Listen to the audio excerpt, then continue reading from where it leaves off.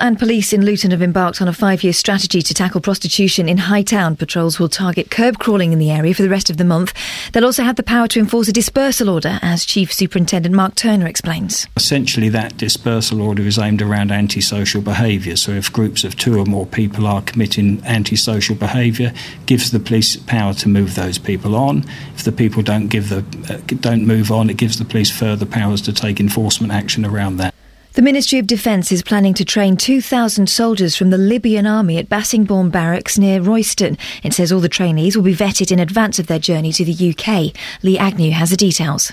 The former RAF airfield was used by the Army Training Regiment since 1993 until its closure earlier this year.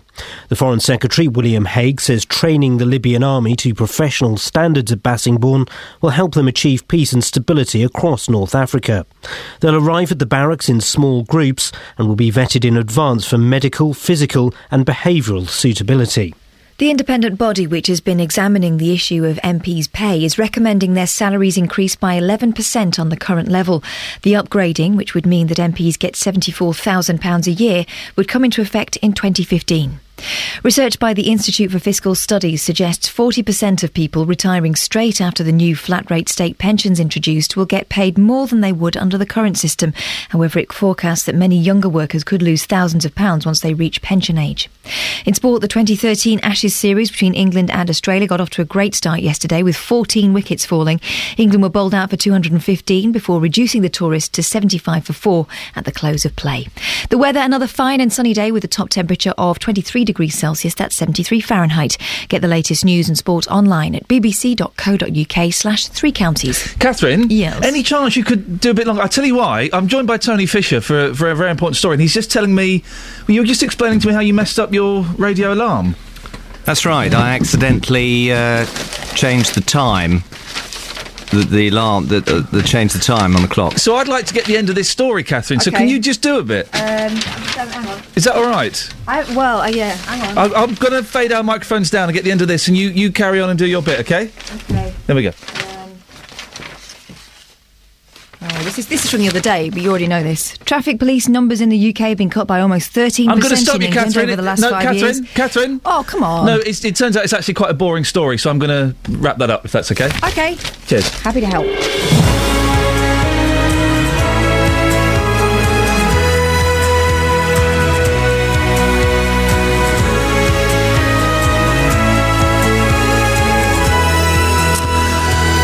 It sounded like it could have been an exciting story. It turns out it was just quite dull. The buttons that change the time close to the button that switches it on and off, and anyway... Morning, this is Iain Lee, BBC Three Counties Radio. Lots coming up this morning, including... Should MPs get more pay? Now, I know we mentioned this the other week, but the story's developed slightly. They're going to be offered an 11% pay rise. The Independent Parliamentary Standards Authority is recommending a salary of around £74,000. £7,500 more than they get at the moment. Now, it's been recommended by an independent authority, so no one can disagree, and MPs should get more pay. Is Britain still racist? A cafe owner who says people walk out as soon as they see she's black has received the backing of her West Yorkshire community and the wider world after placing a sign in the window telling customers who are allergic to black people not to enter the premises. Well, is Britain still racist in 2013? And the front page of The Sun is a cut-out page and display with a picture of Paul Gascoigne saying, "Don't give this man a drink." Is that really going to help him? Facebook.com/BBC3CR. You can send me a text, 81333. Start your text 3CR, or you can give me a call, 08459 455 555. Across beds, hearts and bucks. This is BBC Three Counties Radio. A 5-year strategy has begun to tackle the problem of prostitution in the Hightown area of Luton. It's a story we've covered before, but this change is quite new and is developing. Throughout the rest of this month, police say they'll be out in force carrying out patrols to target curb crawlers. Luton Borough Council says they want all on-street sex trade to be removed by 2018. Well, our reporter Tony Fisher joins me in the studio. Tony, remind us what it's like for people living in Hightown. Well, Ian, we've, as you know, we've covered this story quite a lot on this station. About 3 months ago, our intrepid reporter Justin Dealey was in Hightown, and he asked the residents there what it's like for them. It is very bad around here. Where I live, I have needles, condoms, and wrappers all over the place, so my children have to walk through them. The family downstairs where I live, they have to walk through them. You see prostitutes here 24/7. It is not a good area to be in at the moment. It's a way to live, isn't it? It is indeed, yeah. I am looking about moving out of this area. And word yourself as well, madam. Can you just describe your life? What's it like living here in Hightown with the prostitutes? You don't go out after dark, even before it gets dark. They're out here. They're up against the front doors, carrying on their business. As a woman myself, I don't feel safe going out of the house because I'm approached by their customers. It's like living in a ghetto. It's awful. You've got your young child here as well. Yeah, they've witnessed it. We have to pick up the debris off the doorstep most mornings. So before I can take the kids out of the house, I have to use condoms and needles. So, as we've heard before, it doesn't sound particularly pleasant for a lot of the residents, and a dispersal order for Hightown was approved by the council recently. When does that start? Well, that's a good question, Ian. Both the police and the council, bearing in mind this is a joint initiative between the police and the council, they're supposed to be working together on this. However, when I went to a press conference yesterday, couldn't decide between them when this order is actually due to start. The council told me it should have gone live last night, but the police told me it's due to come into effect today, providing there have been no objections to it. It was passed by the council a few days ago, but it has to go through a short period of consultation before it can become active. So if there's no objections, it should become active today. And I asked Chief Superintendent Mark Turner what difference this dispersal order would make. Well, the dispersal order gives us another tactic that we can use. Now, essentially, that dispersal order is aimed around antisocial behaviour. So if groups of 2 or more people are committing antisocial behaviour, gives the police power to move those people on. If the people don't move on, it gives the police further powers to take enforcement action around that. The dispersal order in itself isn't the only thing that we're doing, of course. This is just one of a suite of options that we'll deploy to try and solve the issues. So, as you say, Luton Borough Council are playing a part in this. It's not just the police. Yeah, as I say, joint operation. The council says operations have been going on between the council and the police for a while now.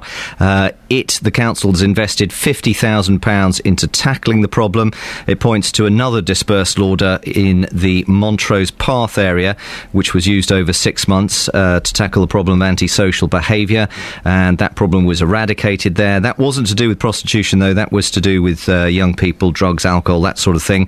Naseem Ayub is one of the councillors with responsibility for community safety, and she insists they are listening to residents. Myself, I was born and grew up in Luton, so I know the people when they're facing with such issues like this, especially the on-street sex trade. It's quite annoying and it's a nuisance to the people living in the community. So, we're listening to residents. Sometimes it's the small things that people don't really notice. I don't know if you know, but the small things like the bin chutes, putting doors on them, the car park into Hightown, putting gates, access into there, and the dawn clean-up operations that are happening. All these things are taking place, and this is basically to get rid of this problem. These are the measures that we are using ongoingly. She makes a good point about the measures they're using ongoingly. It is a bit annoying having people doing drugs and having sex in your street, isn't it? It's a bit annoying. It is a bit annoying, but to be fair, they are doing those practical measures of making it more difficult, basically. The police say it's a complex problem. Are they confident they can deal with this? Well, they say it's a deep-rooted issue. The women in the trade will have lots of issues themselves. They can't just arrest their way out of this problem.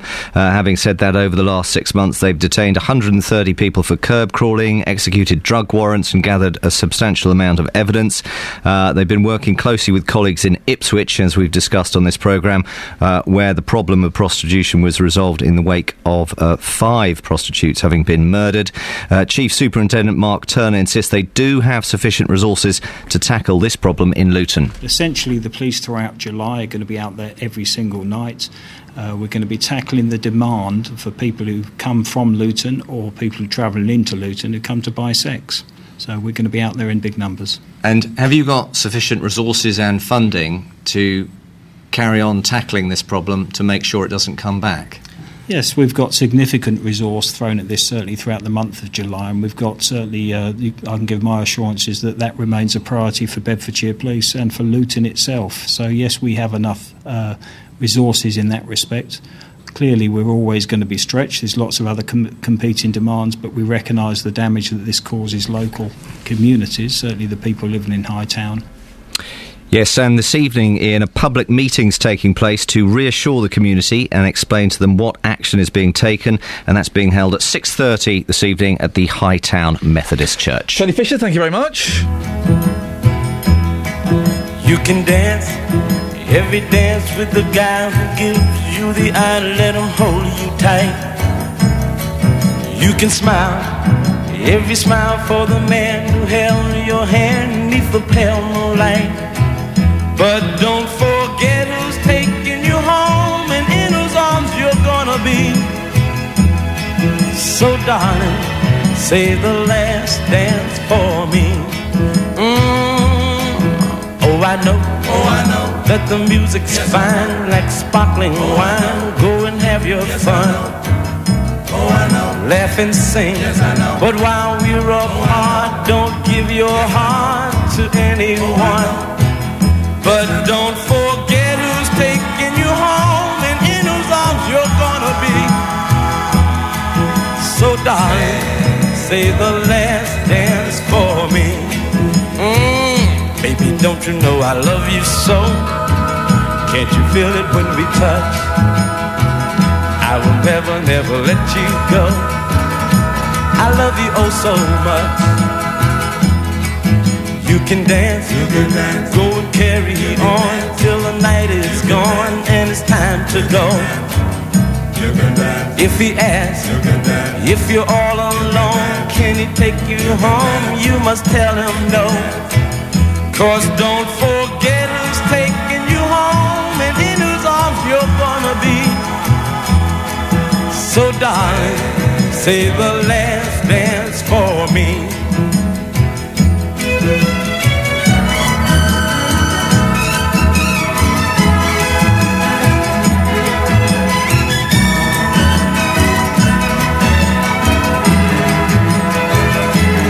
Don't forget who's taking you home and in whose arms you're gonna be. So darling, say the last dance for me.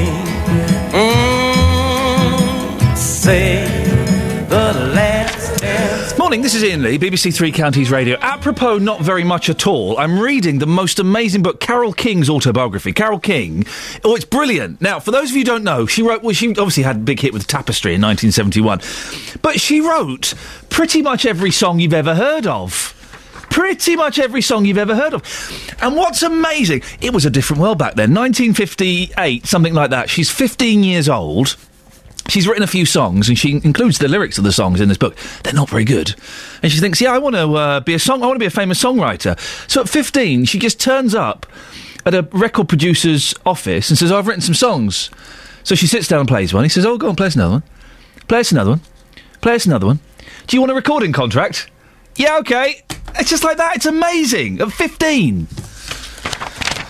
I've got a bit of a crush on Carole King, even though she's probably about 71 now. I still think, wouldn't it be nice to be married to Carole King? 08459 455 555 615. Let's get the travel with James Worley. Travel news for beds, cards and bugs. BBC Three Counties Radio. Thanks, Ian. The motorways aren't bad at all. Keep an eye on the M1 on camera. Moving well at the moment, both London-bound and northbound if you're heading up in towards Northamptonshire. M25 looking fine at the moment through the roadworks between junctions 23, St Albans and South Mimms, and junction 25, the Enfield turn-off. Already, though, a little busy on the A405 approaching the M25 at the North Orbital, at the Bricklewood roundabout, rather. And as for trains, well, a good service. No reported problems currently this morning. I'm James Worley, BBC Three Counties Radio. James, thank you very much. Right, 6:16. It's, where are we now? Thursday? I believe so, the 11th of July. I'm Iain Lee. These are your headlines on BBC Three Counties Radio. There are calls for an urgent inquiry into Bedford Hospital following the withdrawal of trainees from its paediatric and maternity units. The council and police in Luton have embarked on a 5-year strategy to tackle prostitution in Hightown. In sport, England will go into today's second day of play against Australia in the first Ashes Test with renewed hope of sealing victory after their bowlers reduced the tourists to 75 for 4 in the final session of the day's play. It's a long sentence. I've got no idea what it means. Coming up, we'll be talking more about the calls for an urgent inquiry into Bedford Hospital. You can give me a call, 08459 455 555. BBC Three Counties Radio.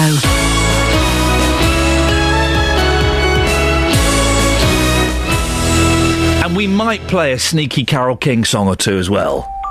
If you've missed any of the programmes from the last week, you've missed things like this. As far as that woman's concerned, I agree with the previous caller. She's the biggest racist I've ever met in my whole darn life. But there is a way you can hear it all again. You speak like a pig. Oh, grunt. I mean grunt to you too. You speak like a silly old cow. Go to bbc.co.uk/Three Counties and click on Listen Again. All of our programmes are available for 7 days, allowing you to listen to what you missed. bbc.co.uk/Three Counties. 08459 455 555 is the telephone number if you want to give us a call. You can go to facebook.com/BBC3CR. A little bit of Carole King, shall we? Why not? Trevor in Hatfield, stay there. I'll come to you after this. Stayed in bed all morning just to pass the time. There's something wrong here, there can be no denying. One of us is changing, or maybe we've just stopped trying. And it's too late, baby, now it's too late. Though we really did try to make it.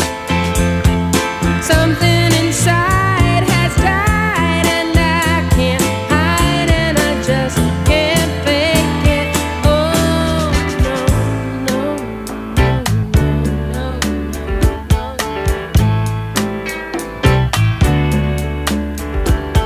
It used to be so easy living here with you. You were light and breezy and I knew just what to do. Now you look so unhappy and I feel like a fool. And it's too late, baby, now it's too late. Though we really did try to make it. Something inside has died and I can't hide and I just can't fake it. Oh, no, no.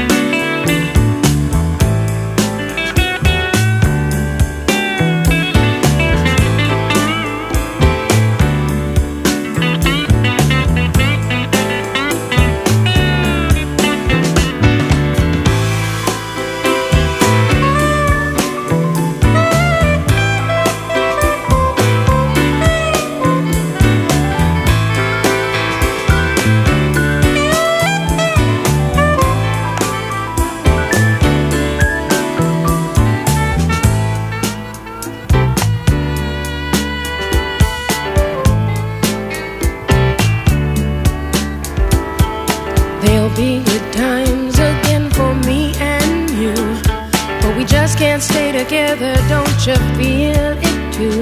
Still, I'm glad for what we had and how I once loved you. But it's too late, baby, now it's too late.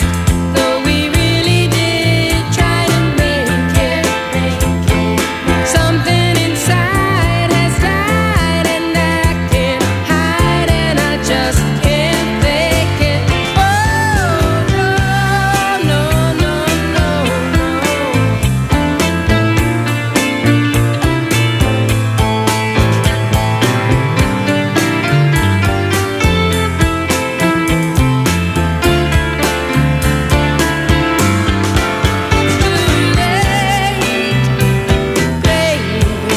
It's too late now, darling. It's too late. It's going to be International Carol King Day at my house, and you're all invited. Now, there are calls for an urgent inquiry into Bedford Hospital following the withdrawal of trainees from the paediatric and maternity units there. Local MPs Richard Fuller and Alistair Burt say they're concerned this could have an effect. They're also worried about what this means for the future of these facilities. Well, Richard Fuller joins me now. Richard, why have these trainees been withdrawn? Well, good morning, Ian. The reason I think the trainees have been withdrawn is that over a long period of time, there were some concerns about the supervision that was being provided by the consultants in that particular department of Bedford Hospital. And the hospital was looking for a solution, but ultimately the people in charge of placing those trainees at Bedford Hospital and other hospitals across the east of England felt that it was appropriate to withdraw those trainees. So trainees felt that they were being put in a position where they weren't being supervised by people who would give them more guidance. That's right. And I guess, although it's had some very significant consequences for the paediatric department at Bedford Hospital, in this new era of openness, I think we ought to applaud the trainees for being clear about what they thought was right for patient safety. There's never been an issue in terms of the safety for patients at Bedford Hospital. The paediatric department's been very good. But where trainees felt that they weren't being adequately supervised, I think they were right to raise concerns. The deanery were right to work with the hospital to try and sort that out. And what's concerning to me and to my colleague Alistair Burt is, why wasn't it possible to find a solution to correct those shortfalls in clinical supervision so that paediatric services could continue at the hospital? So if the trainees flagged up that they felt there was a problem, that would imply that there were questions about patient safety. Well, I think it probably raised up concerns about the fact that, trainees, they're qualified doctors, they know what they're doing, but there's sometimes times where they want to have a second check, and that's where they would look to have one of their supervisors come and get in touch with them. I don't think the deanery would have placed trainees in a situation where there was concerns about safety. This is an issue that the deanery, I believe, has had some long-running concerns about particular consultants at the hospital, about the supervision they were providing. And they said, unless you solve those problems correctly, Bedford Hospital, we're going to withdraw our trainees. The hospital hadn't solved those adequately. The trainees have been withdrawn. I'm ever so slightly confused, Richard. If the trainees felt they weren't being supervised well enough and they felt they needed that supervision, then the implication is that patient safety was at risk. Well, otherwise, why would they need the supervision? Well, I think that the issue is that obviously I don't mean to draw distinctions, and it's probably better that you speak to somebody directly at the hospital about the details of it. But I think the issue here is that trainees require and expect a certain standard of support from their supervisors, clinical supervisors. Yes. They achieve that at certain hospitals, and they don't achieve it at others. So that's a major problem there, isn't it? I think it's clearly had significant implications for the hospital, because now we're in a situation, the trainees are a substantial part of the staffing at our paediatrics unit at our local hospital. With the withdrawal of those trainees, the hospital therefore has to find other solutions working with other hospitals in the area to provide those paediatric services until the hospital resolves these concerns that they have with the training, the supervision of training. My little boy's just been in hospital, and I would be devastated to find out he'd been treated or seen by a trainee. Well, I think the being seen by trainees is a routine in hospitals in all departments. But there are other people there that have got the experience. The fact that it's obviously a major enough problem for you to start asking questions about it. So it suggests to me, and I would imagine to the listeners, that there is a question mark over safety. That otherwise nothing would be being done. Well, I think it's fair for people to raise those concerns. And obviously there are reviews of the hospital departments that the CQC and others do, and I believe CQC were in December and felt that they were satisfied. But what is more important is that now when a trainee raises some concerns, that the hospital takes action. They're taking action now to try and solve that. And I think that helps us find a solution. But I think it is right for us to ask questions about why were trainees left in this situation? Why were the concerns about supervision not resolved more quickly? I mean, if it's a matter of one or two doctors not acting and doing what the trainees would expect them to do, why wasn't the hospital able to take more urgent action in resolving the concerns? Some people will be wondering if this is part of a plan to eventually close these units. Yes, I think, it is unfortunate that this has occurred. As some of your listeners may know, there was a review going on about a year ago called Healthier Together, and that was a look at trying to move services round. And so now this occurs, and people might say, well, is there some sort of relationship between? It doesn't seem that there is a relationship between the two. My concern is, over the last few weeks and months, I know there's been a move for Bedford Hospital to look to a solution to pair with another local hospital, and that had been progressing quite well, I think in particular with Milton Keynes Hospital, which would provide a sort of one hospital in two location solutions, enabling both hospitals to prosper. What does that mean, one hospital in two locations? Well, what essentially it's like, instead of having two management structures running the supervision of the services in two separate locations, you have one management structure instead of two. So it makes it a more efficient way of delivering services. I think in your 6 o'clock news you had a commentary from Sir David Nicholson about the importance for hospitals to look for ways to deliver care more efficiently. That was an effective way to continue doing it, whilst continuing to provide services in the location where people live, in Bedford and in Milton Keynes in this instance. But people's ears will be pricking up at this. This is a story that we've covered quite a bit at Three Counties Radio. Are you saying that the timing's a little unfortunate, but is it really? Is there a danger that we'll eventually lose the paediatric and maternity units at Bedford Hospital to somewhere like Milton Keynes? Well, in the short term, I think it's the short term that matters most for mums and dads and their children. And what I'm looking to see is what is the solution that Bedford Hospital is going to have. Okay, so that's the short term. But what about in the long term? Because there are people who are concerned about the future of Bedford Hospital in the long term. Yeah, I don't think they need to be concerned about the future of Bedford Hospital in the long term. That, I think, is secure. So the paediatric and maternity units will be staying at Bedford Hospital? Well, I think in the short term, they are going to be finding some solution to look elsewhere. In the long term? Will they still be at Bedford Hospital? In the long term, what they have to look at is solutions that ensure that they continue to provide services in Bedford that the patients want. And yes, that should include long-term provision of maternity services in Bedford. Richard, final question while we've got you on here. It's been recommended by the Independent Commission, 11% pay increase for MPs, about £7,500. What are your thoughts on that? I think it's nuts. Would you turn it down? Yes. Richard, thank you very much indeed. That's Richard Fuller, local MP. 08459 455 555. Are you concerned? Two questions there. Are you concerned about the future of Bedford Hospital? And Richard Fuller, MP, thinks the recommended 11% increase for MPs' salaries is nuts, and he would turn it down. What do you think?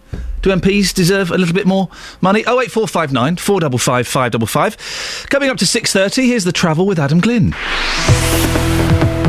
Travel news for beds, cards and bugs. BBC Three Counties Radio. Cheers, Ian. Good morning. Now, we have problems on the M25 through the roadworks section already today. Anti-clockwise, there are 2 lanes closed off following an accident with a car and a people carrier involved between junction 25 at Enfield and 24 at Potters Bar. Congestion is already back to Waltham Abbey. The 2 lanes that are closed off are lanes 2 and 3, and all traffic's having to try and get past that one in lane 1. Through Luton, Hitchin Road, they're continuing with some resurfacing work at the junction with the A505 Vauxhall Way. That'll be for another few days. And in Dunstable, you have the long-term closure of Pointers Road. It's shut off until mid-September for major reconstruction works between the A505 and Wheatfield Road past the Woodside Industrial Estate. Your diversion going to take you down the A505, Boscombe Road and Ports Avenue. And some mornings this week, since the closure's gone in, it has looked a little bit busier on the A505 as a result. Trains and tubes are, for the moment, running without problems. Adam Glynn, BBC Three Counties Radio. Thank you, Adam. News and sport now. Here's Catherine. Across beds, hearts and bugs. This is BBC Three Counties Radio.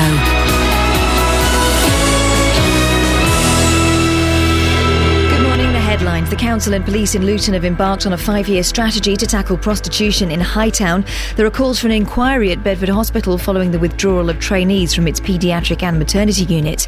And the independent body which has been examining the issue of MPs' pay is recommending their salaries increase by 11% on the current level.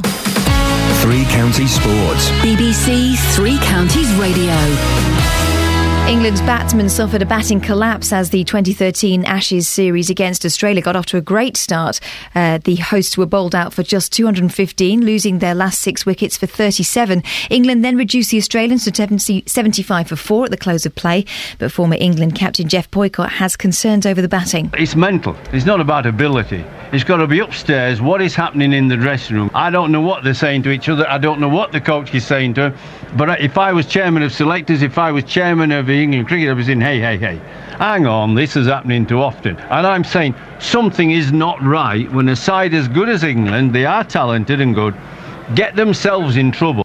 In football, Manuel Pellegrini says he feels no pressure to win the Premier League title with Manchester City. Speaking in his first news conference since becoming City boss, Pellegrini also says the club can't continue with their recent transfer policy. It's impossible to be every year buying 3, 4, 5 expensive players. I think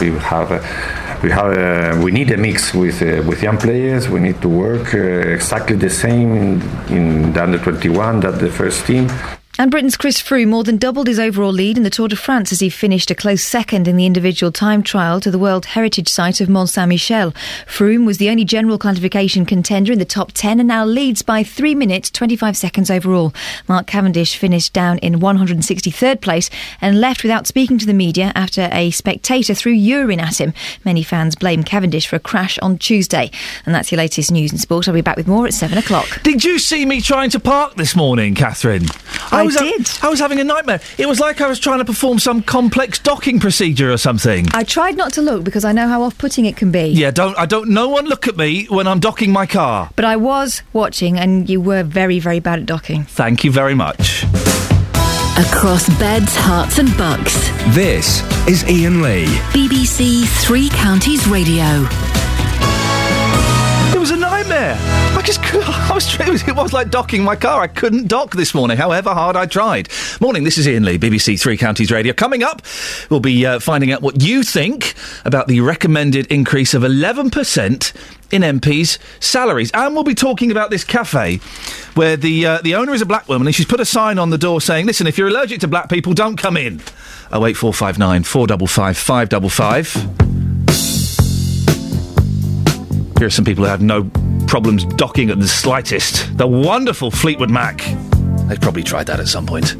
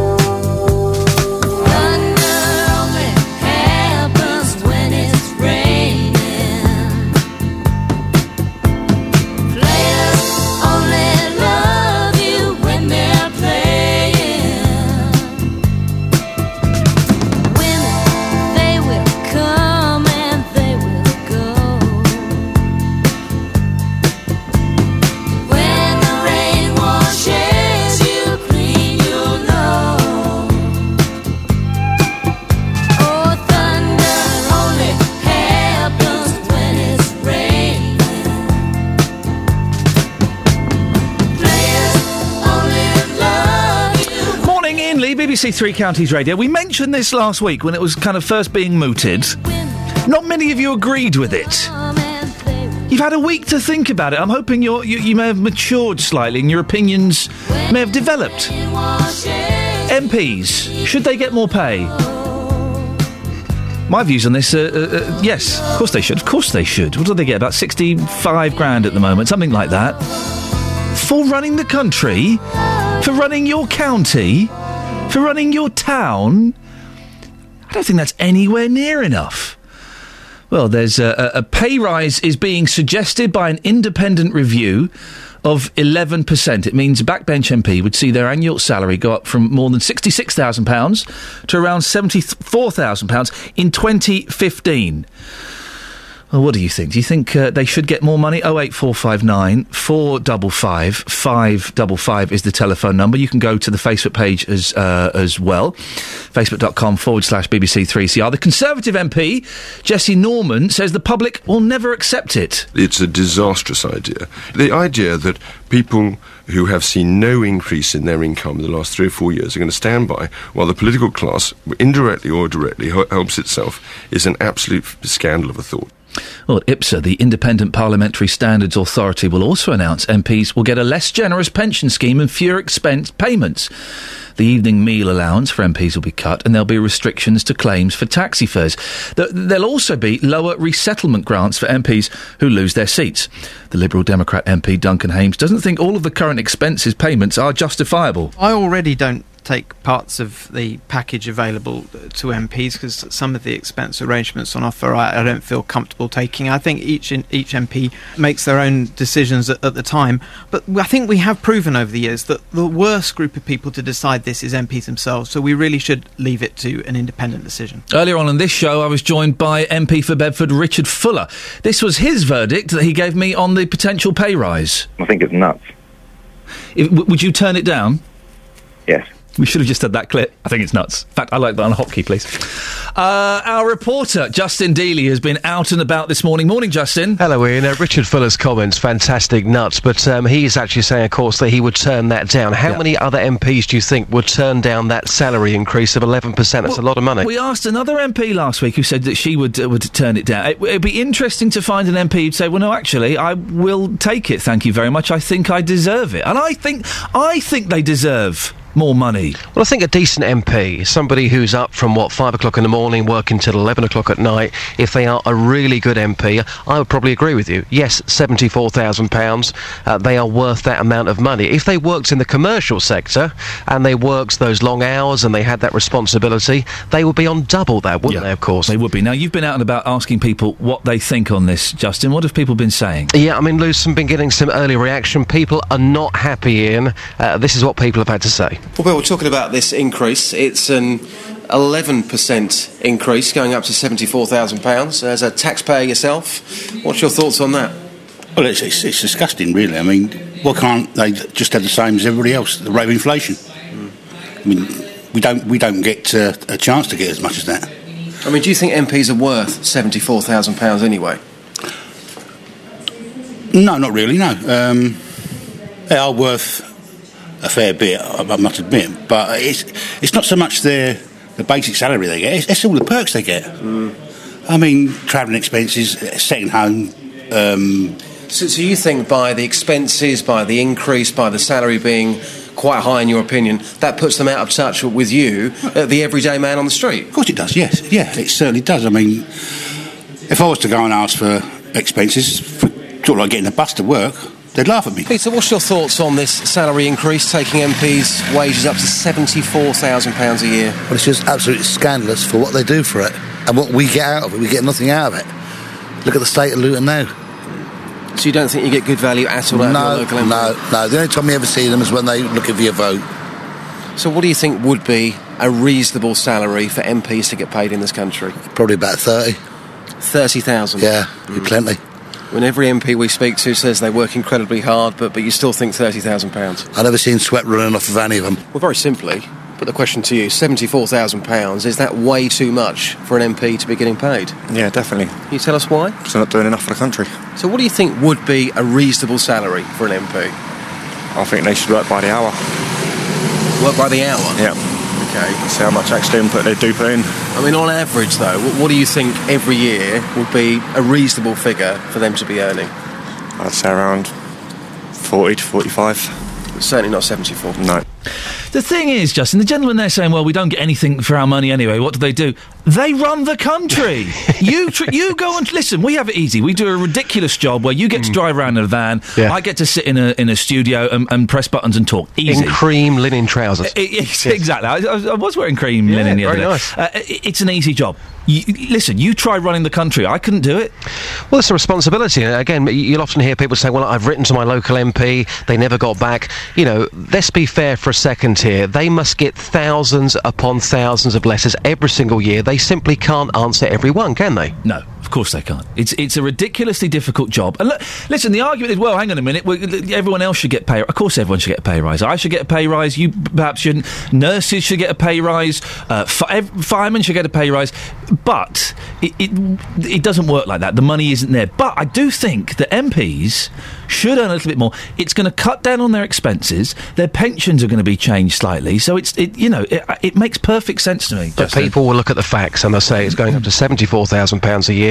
And, at this moment in time, whenever I go out into the streets and talk to people about their local MPs, at the back of their mind, they're all thinking about the expenses scandal, which wasn't that long ago, which for a lot of people with this increase, the 11% increase, just sits very uncomfortably with them. What do you think, dear listener? 08459 455 505. Justin, two things. If you do find a MOP, a member of the public, who thinks MPs deserve a pay rise, let me know. Also, have you seen the front page of The Sun this morning? Yes, horrendous. Absolutely horrendous. It's a picture of Paul Gascoigne. Gaza, a plea to landlords, shopkeepers and his fans. Don't give this man drink. It's a cut-out page and display. So you're meant to keep this, if you run an off-licence, you're meant to keep this stuck up behind the counter or in a bar and stuff like that. I think this is awful. I think this is exploiting a man who is very, very ill, who could die very soon. Yeah. Let's be honest, if he keeps on going the way he's going, he ain't going to be around for much longer. And the reason The Sun are doing this, it's not because they are genuinely concerned about Paul Gascoigne. They're doing it to sell newspapers. It's just so tacky. And as somebody who grew up watching Paul Gascoigne, absolute genius, and to see this morning, cut it out. It's just so terrible. What this man needs right now is help. Nobody wants to see Paul Gascoigne die, because in this country, he is still an absolute icon. And when you see a front page like this, when I woke up this morning, when I saw it, as somebody who doesn't want to see him pass on anytime soon, I just thought that is a complete and utter load of rubbish. Can you get a copy of this front page, son, and take it around? It here with me right now. Fantastic. Take it around, see what people think, Justin, please. Thanks, see you later on. 08459 455 555. If you've seen that front page, I think it's terrible. And if you know people who have suffered with alcoholism, you know that this ain't going to help. This isn't going to sort it out. If you've got a story about maybe you or a relative or a friend struggling with booze, 08459 455 555. 6:46. Let's get the travel news now. Here's Adam. Travel news for beds, cards and bugs. BBC Three Counties Radio. At the moment, there are problems on the M25. Anti-clockwise, it is queuing after an accident a little earlier this morning. That's been moved to the hard shoulder reasonably quickly, though. It's out of the way now between Enfield at junction 25 and Potters Bar at junction 24. There is congestion, though, back to Waltham Abbey, despite the fact that all lanes have reopened, and police did have to hold all the traffic for a short time while emergency services moved those vehicles off the main carriageway. The A418 through Wingrave, partially blocked by roadworks. This is between the Wingrave Crossroads and Rosham. Looking at the Great Cambridge Road in Hoddesdon, they're still doing works for another week or so at the junction with the A10, the New River Arms roundabout. And as you drive in toward London, there's already a big patch of slow-moving traffic on the A1 through Boreham Wood from Stirling Corner toward Apex Corner. Adam Glynn, BBC Three Counties Radio. Adam, thank you very much. 6:47, it's Thursday the 11th of July. I'm Iain Lee. These are your headlines on BBC Three Counties Radio. There are calls for an urgent inquiry into Bedford Hospital following the withdrawal of trainees from its paediatric and maternity units. The council and police in Luton have embarked on a 5-year strategy to tackle prostitution in Hightown. In sport, England fought back well on day one of the first Ashes test after suffering a batting collapse to be bowled out for just 215. Coming up, figures show that women are less likely to be jailed by magistrates in Hertfordshire compared with other parts of the country. Find out more, but before that, let's get the latest weather. Beds, Herts and Bucks weather. BBC Three Counties Radio. Or not. I can see Kelly Betts furiously dialing up the weather service to find out what's going to be happening. Not saying anything, but this will be the last time Kelly Betts works on this radio show. She's panicking. She's rubbing her forehead.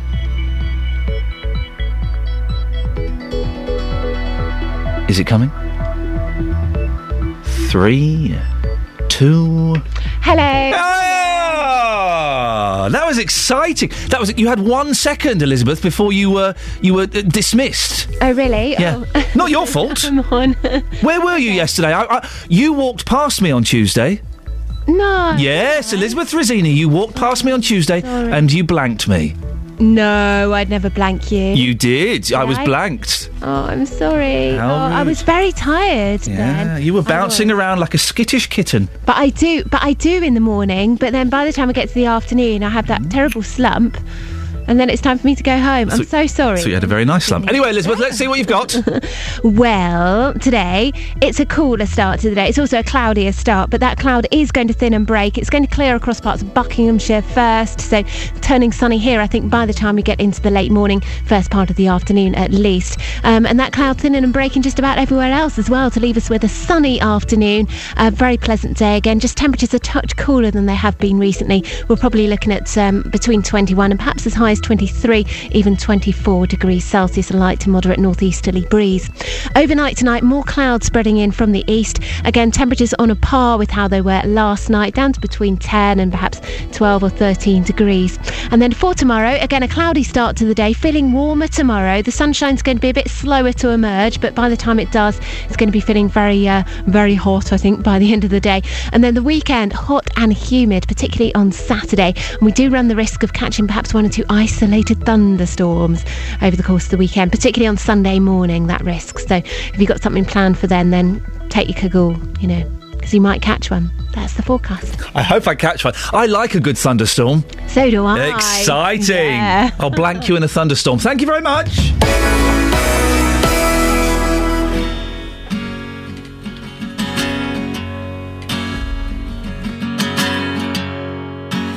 All I knew this morning when I woke is I know something now I didn't before. And all I've seen since 18 hours ago is green eyes and freckles and your smile in the back of my mind, making me feel right. I just wanna know, you better know, you better know, you better now. I just wanna know, you better know, you better know, you better now. I just wanna know, you better know, you better know, you better now. I just wanna know, you know, you know, you. 'Cause all I know is we said hello, and your eyes looking like coming home. All I know is a simple name. Everything has changed. All I know is you held the door. You'll be mine and I'll be yours. All I know since yesterday is everything has changed.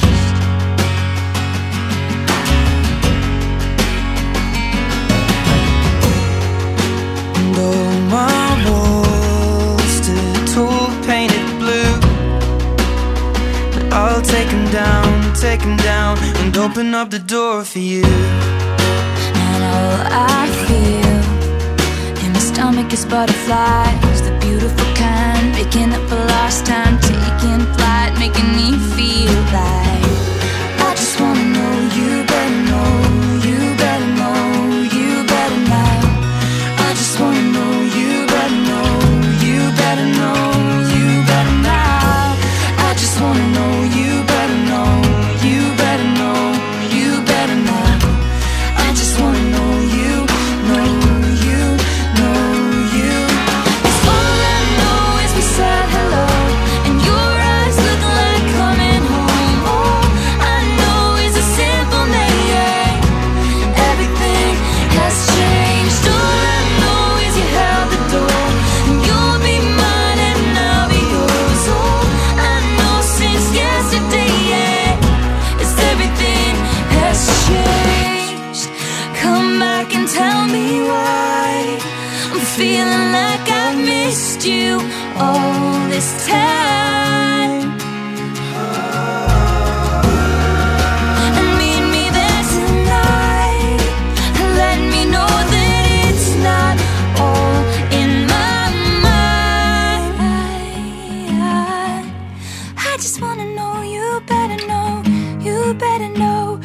better now. I just wanna know you, know you, know you. All I know is the satellite. Your eyes looking like coming home. All I know is a simple name. Everything has changed. All I know is you held the door. You'll be mine and I'll be yours. All I know since yesterday is everything has changed. All I know is the satellite. So dust off your highest hopes. All I know is pouring rain, and everything has changed. All I know is a newfound grace. All my days I'll know your face. All I know since yesterday is everything has changed. Now, when you think of someone in court, how often does a sentence actually mean time behind bars? Well, recent figures show that women are less likely to be jailed by magistrates in Hertfordshire compared with other parts of the country. Of all the cases heard in magistrates' courts in Hertfordshire in 2011, just 0.8% led to custodial sentences. Well, Andrew Nielsen is from the Howard League for Penal Reform, which compiled the data, and joins me now. Morning, Andrew. Morning. Why are women less likely to be given custodial sentences in Hertfordshire? Well, I think it's worth stressing, of course, we're talking about the magistrates' courts here, which deal with the lower end of offending. So the vast majority of people going before magistrates will receive things like fines or community sentences, and then in some cases short prison sentences, which is the ultimate sanction a magistrate can give. And women in particular, so already we're talking about people committing crimes which are, relatively minor, and then amongst women, we are looking at people who tend to very much commit non-serious, non-violent offences. So straight away, that's one reason why the figure is as low as it is. But I think in Hertfordshire in particular, it's much lower than national average, and I suspect that's because sentences are particularly confident that there is good community provision in the area for women, so they are confident they can send them on community sentences and that's going to work. How does Hertfordshire compare with other areas? Well, I mean, it's as you said, it's under 1%. There are some areas which approach almost 3% in England and Wales, so quite considerably more women by proportion going to jail. The only word of caution I would put on that is that fortunately, there are not that many women going before the courts, and of course that means that you don't need that many cases to start to make your percentage look a lot bigger than another area. Can it be the case that women who find themselves in court actually often need a lot of support themselves? Yes, absolutely. I mean, women, when they tend to commit crimes, that when you actually start to look into it, you often find that women are in fact the victims of crime themselves. Many of the women before the courts will be things like the victims of domestic abuse or will have been pimped out, and so the community sentence is really the best option in that scenario, and we know that from the reoffending rates. I mean, the reoffending rate for a short prison sentence is almost 2/3. It's about half of that for a community sentence. And that's because community sentences, all the money is going into actually trying to tackle whatever the issue is. So if it's to do with drugs or alcohol, then treatment, mental health, you can get support. If it's to do with problems with your finances, and the woman is shoplifting, then they can try and sort that out. By comparison, a prison sentence, even a few weeks, is enough for a woman to potentially lose her children to the care system if she's got kids, lose her home, lose her job. And yet she's going to spend a few weeks in a cell, and somehow miraculously we're hoping that will turn her life around, and sadly it doesn't. Andrew Nielsen from the Howard League for Penal Reform, thank you. They've compiled the data showing that women are less likely to be given a custodial sentence by magistrates in Hertfordshire compared with other areas. We did contact the Magistrates Association for a response. They wouldn't give us an interview, but in a statement they said that the recent research by the Howard League was very selective. They also added that the purposes of sentences were set out in statute, and magistrates consider all options when reaching any sentence. 08459 455 555, page 13 of the Express. It's in a couple of other newspapers as well. I had to put "I'm black" warning on my cafe door. A cafe owner, fed up with customers walking out because she is black, has put up a sign warning them of her colour. If you go to the Facebook page, facebook.com facebook.com/BBC3CR. You can have a look at that sign. I was surprised people actually walk out of her cafe because she's black. Really? See, I work in the kind of, the slightly poncy media where, hey, everything's fine, man. Get on and do what you want to do. Am I living in a bubble? Is Britain still racist? 08459 455 555. Facebook.com/BBC3CR. Travel news for beds, cards and bugs. BBC Three Counties Radio. Still very slow on the M25. There are queues anti-clockwise after the accident earlier this morning between Enfield at junction 25 and Potters Bar at junction 24. The accident has been moved over to the hard shoulder, but congestion's still back to Waltham Abbey, and it's looking slow further around the M25 as well as you make your way around anti-clockwise from the M1 toward Kings Langley and Maple Cross through to the M40.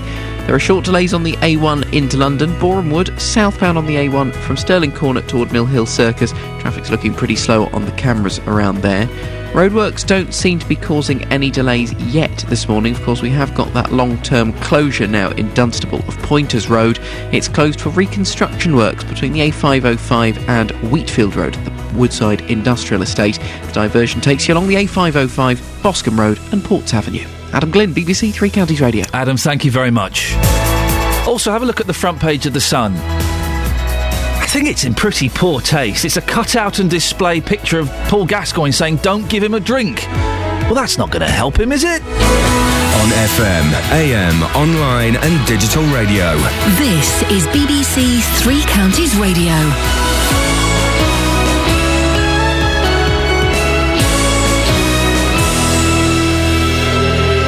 It's 7 o'clock. I'm Catherine Boyle. The headlines: prostitution crackdown begins in Luton, concerns over Bedford Hospital's staffing levels, and MPs vow to fight the 11% pay rise. BBC Three Counties Radio. The council and police in Luton have embarked on a 5-year strategy to tackle prostitution in Hightown. Patrols will target curb crawling in the area for the rest of this month.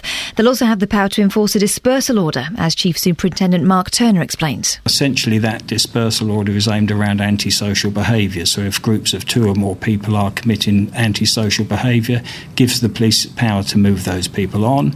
If the people don't move on, it gives the police further powers to take enforcement action around that. Clinical trainees have been withdrawn from Bedford Hospital's paediatric and maternity units after complaints about the levels of supervision available. Trainees were concerned that the consultants were not able to offer an adequate level of support and guidance. The Conservative MP for Bedford and Kempston, Richard Fuller, says that while there's no suggestion patients were ever at risk, there are still serious implications for the hospital. Now we're in a situation, the trainees are a substantial part of the staffing at our paediatrics unit at our local hospital. With the withdrawal of those trainees, the hospital therefore has to find other solutions working with other hospitals in the area to provide those paediatric services until the hospital resolves these concerns that they have with the training, the supervision of trainees. Police are trying to find a 7-month pregnant woman from Boreham Wood who's gone missing. 32-year-old Vanessa Turner was last seen on June the 30th at her home in Hillside Avenue. She's white with curly brown shoulder-length hair and was last seen wearing a dark coat, multicoloured trousers and white trainers. Milton Keynes Council's given the official go-ahead for 28,000 new homes over the next 12 years. The authority predicts a further 42,000 jobs for the area over the same period. It's also suggesting the town will expand into areas to the southeast around the village of Wavendon, as well as towards areas already adopted under previous plans. The independent body, which has been examining the issue of MPs' pay, is recommending their salaries increase by 11% on the current level. The rise, which would mean MPs get £74,000 a year, would come into effect in 2015. Pensions and allowances would be cut. MPs are not supposed to interfere with the decisions of the Independent Parliamentary Standards Authority, which has set the figure, but the Labour MP John Mann said a way had to be found to prevent the pay rise. To me, it's inconceivable that this level of increase, totally out of kilter with the rest of the public sector and the private sector, MPs cannot be seen to be coining it in with this kind of increase. So however it's dealt with, it needs to be dealt with, but we can't have this. In sport, the 2013 Ashes series between Australia and England got off to a great start yesterday with 14 wickets falling at Trent Bridge on day one. England were bowled out for just 215 before reducing the Australians to 75 for 4 in the last session of the day. The weather, another fine and sunny day ahead of us with a top temperature of 23 degrees Celsius, that's 73 Fahrenheit. Get the latest news and sport online at bbc.co.uk/3counties.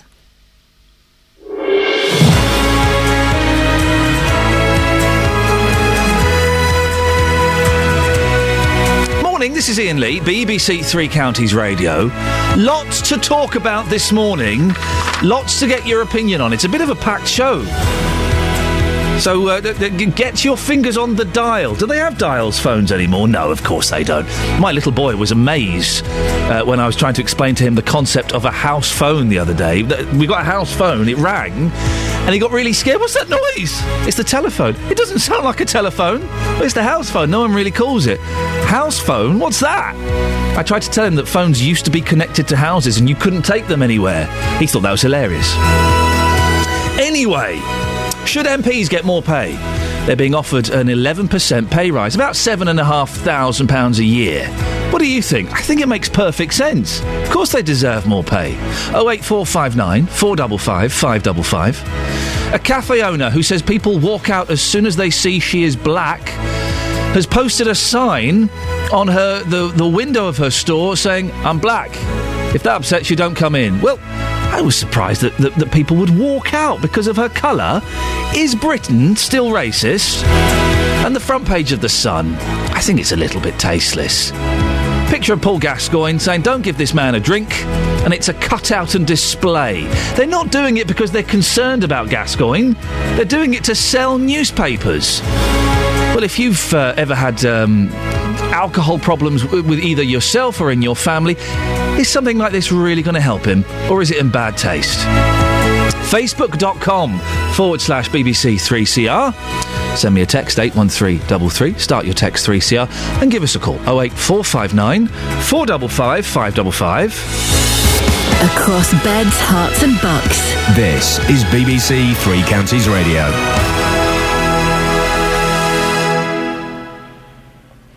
A 5-year strategy has begun to tackle the problem of prostitution in the Hightown area of Luton. Throughout the rest of this month, police say they'll be out in force carrying out patrols to target curb crawlers. Well, reporter Tony Fisher joins me in the studio. Tony, was there a patrol carried out last night? Is that right? Yes, there was, Ian. One of many which will be carried out, as I say, throughout July. Last night they were carrying out patrols to target specific areas where intelligence has led police to believe that the on-street sex trade's been carried out. Areas such as Frederick Street, Wenlock Street, Albion Court, Wardown Park and Taylor Street car park. The officer in charge of the operation last night says the sex workers cause alarm, distress and intimidation to local residents. Working predominantly on Old Bedford Road, the street workers are clearly seen by members of the public and local residents to be loitering on street corners in these areas and are seen being picked up by men in vehicles, which is substantiated by the use of the town council CCTV logs. The men who pick up these sex workers are curb crawling, which is a criminal offence. They are paying for sex at locations close by in residential areas such as car parks and sometimes in daylight hours. This has been witnessed by residents and members of the public, which causes feelings of alarm, distress and intimidation. Did the police come across any sex workers? Yes, police had reports of a sex worker in Old Bedford Road last night. Our reporter Neil Bradford was along with the police recording what was going on. He spoke to her. She says ideally she would not want to be working as a prostitute. She's been one for 12 years, she says, but she feels she has no choice. I started working because I'm on drugs. I've been on drugs since I was 15. I'm 38 and I used to do crime like shoplifting. I was always in prison. But turning to prostitution, even though it's still a crime, I wasn't going into prison for it because you don't really get a prison sentence for it, you know. It's more dangerous, but it was the only option that I had to keep me out of prison because of my criminal records. I couldn't get a job. People don't seem to understand. I've got myself off 2 types of drugs now and I'm on a programme, but I still got to live. It's the only way I know how to make my money. The main purpose of last night's patrol was to target curb crawlers, wasn't it? Did the police find any? Yes, Ian. They found a man and a woman together in the back of the car. Let's just listen to what happened next. What's going to happen now? Because I know... Who is she? Priya, her name is. Yeah, and how do you know her? We've just spoken a few times. All right, where did you meet her tonight? Just here. Yeah. And why did you come round and why are you sitting in the back of the car with her? I was just chatting to her. Because she's going to tell me exactly why you've been here. Okay. Okay, so you can be honest with me. And listen. Yeah. You can be honest. I'll give you two choices here. One, you can be arrested for picking up a prostitute. Or two, you can be honest with me and we'll put you in the back of the car and we'll interview you in the back of the car and that's the end of the matter. Okay, I'll be honest with you. Right, you're going to sit with me and you're going to tell me everything. Okay. I'll grab a statement. We've caught a male and female. It sounds very uncomfortable. Imagine being caught in that situation. It does sound awkward. What happened next? Well, let's just have a listen to this, Ian. This is where the police explains the whole procedure about what happens to this particular gentleman. So we've just been to this car park in Studley Road. CCTV picked up a known sex worker on CCTV and go down that road. Unfortunately, there is no CCTV down there. But when we've got there, we found her in the back of a car with a client.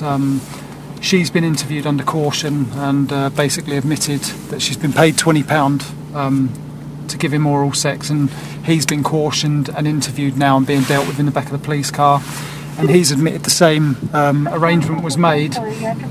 So he'll be given an appointment now to come back to the police station, and in the meantime a decision will be made about whether he gets charged or whether he gets cautioned for the offence.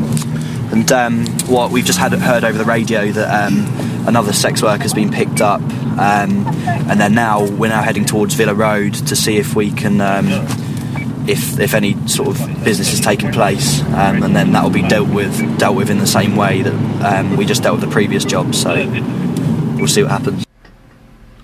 So these patrols are going to continue, are they? That's right. There was our reporter Neil Bradford out there on the streets with the police last night. Another night in Hightown, Ian. These patrols will continue throughout July. Police insist they have enough resources and funding to pursue these patrols throughout the whole of July to target curb crawlers in the Hightown area. And this is called Operation Turtle. Yes, police do come up with funny names for operations, don't they? Is there a department where they go, right, OK, guys, we've got a new operation. It's going to be targeting curb crawlers. What names have you got? How does that work? No doubt there must be a reason for Operation Turtle. I'm not going to surmise what it might be, but no doubt in their minds there is a reason somewhere. Tony Fisher, thank you very much. I think it's nuts. Oh, I didn't mean to play that, but I agree. I think it's nuts as well. Call 08459 455 555. BBC Three Counties Radio. Ah, dear, completely unintentional, but vaguely appropriate. Now, there's a story that's in some of the papers. A cafe owner says she's so fed up with dealing with apparently racist customers that she's put up a sign warning them that she's black. Martha Renee Collet claims people have walked out after seeing the colour of her skin. She's now put a sign up on the door of the Iain Cafe in Ossett, which reads, "Attention everyone, be aware, I'm a black woman and always will be. If you're allergic to black people, don't come in."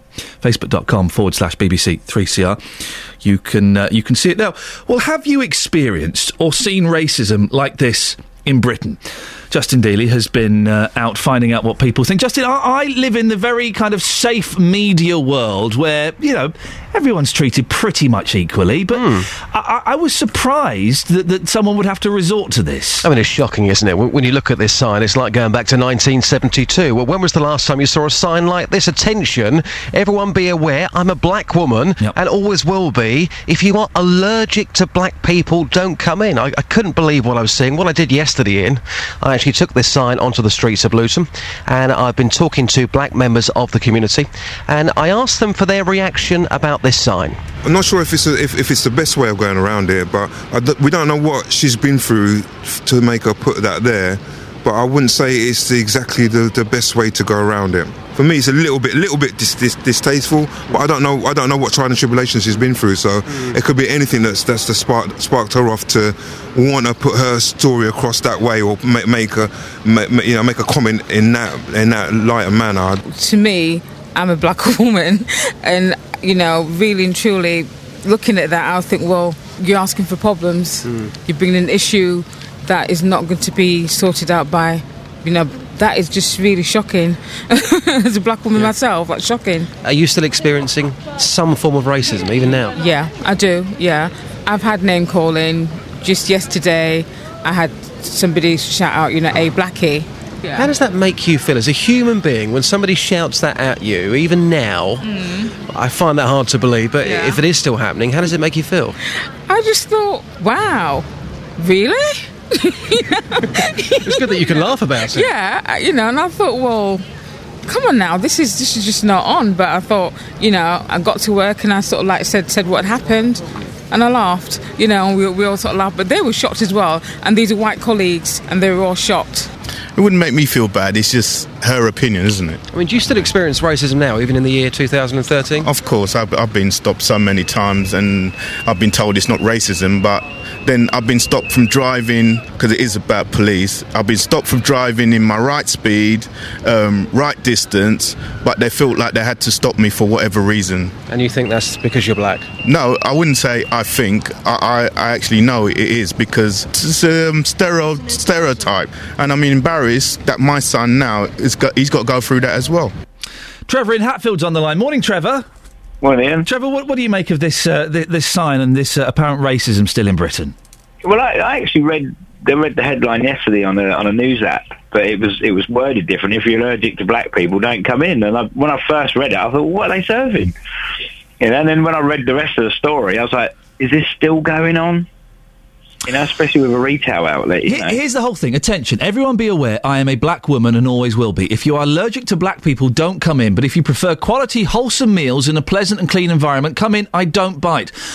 I do find it incredible that she's had to resort to that, but I'm guessing she feels there is a point. Have you seen, I don't know if you're black or white, Trevor, but have you seen sort of blatant racism in 2013?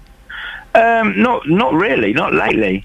Not lately, I haven't. I mean, it does go on. You do see it in places, but, it's 2013. It's not the 60s, It's not 60s America. That's the sort of signs they were putting up to keep black people out. And it's, you don't expect to see that sort of thing nowadays, do you? Trevor, thank you very much. A couple of comments on Facebook. Gary says, a white person would end up in court if they put a sign up saying, I'm a white woman. Trudy says, owned all those ignorant idiots. Go Martha Renee, who's the lady who's put this sign up. And Lorraine says, wow, I can't believe this poor lady had to do this. I didn't know we still lived in a country that judged you because of your skin colour.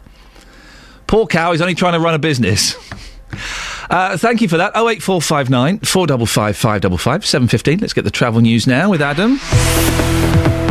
Travel news for beds, cards and bugs. BBC Three Counties Radio.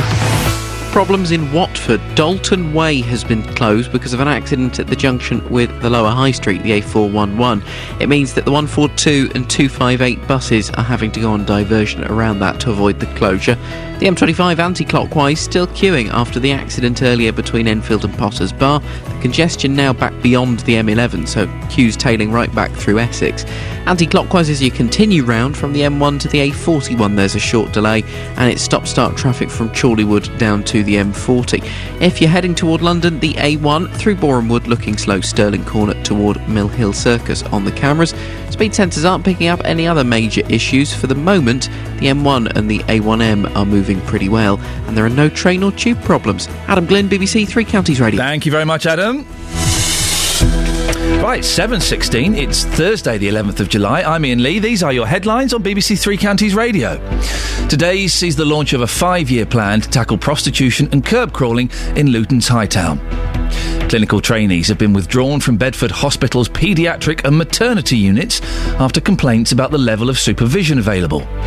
In sport, day one of the Ashes series, England were bowled out for just 215 before reducing the Australians to 75 for 4 at close of play. Is there anybody that can explain the scoring system in cricket to me? I have never been able to get my head around it in the slightest. Coming up, we'll be talking more about the calls for an urgent inquiry into Bedford Hospital. If you want to take part in the discussion, 08459 455 555. BBC Three Counties Radio.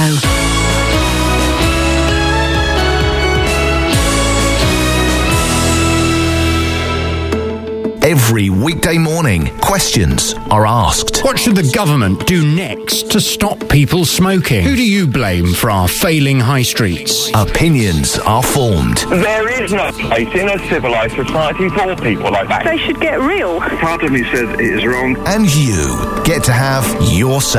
I think the whole thing is absolute garbage, frankly. Join in with the big phone-in from 9. Not everyone will agree. What an interesting conversation. The JVS Show, weekday mornings from 9 on BBC Three Counties Radio.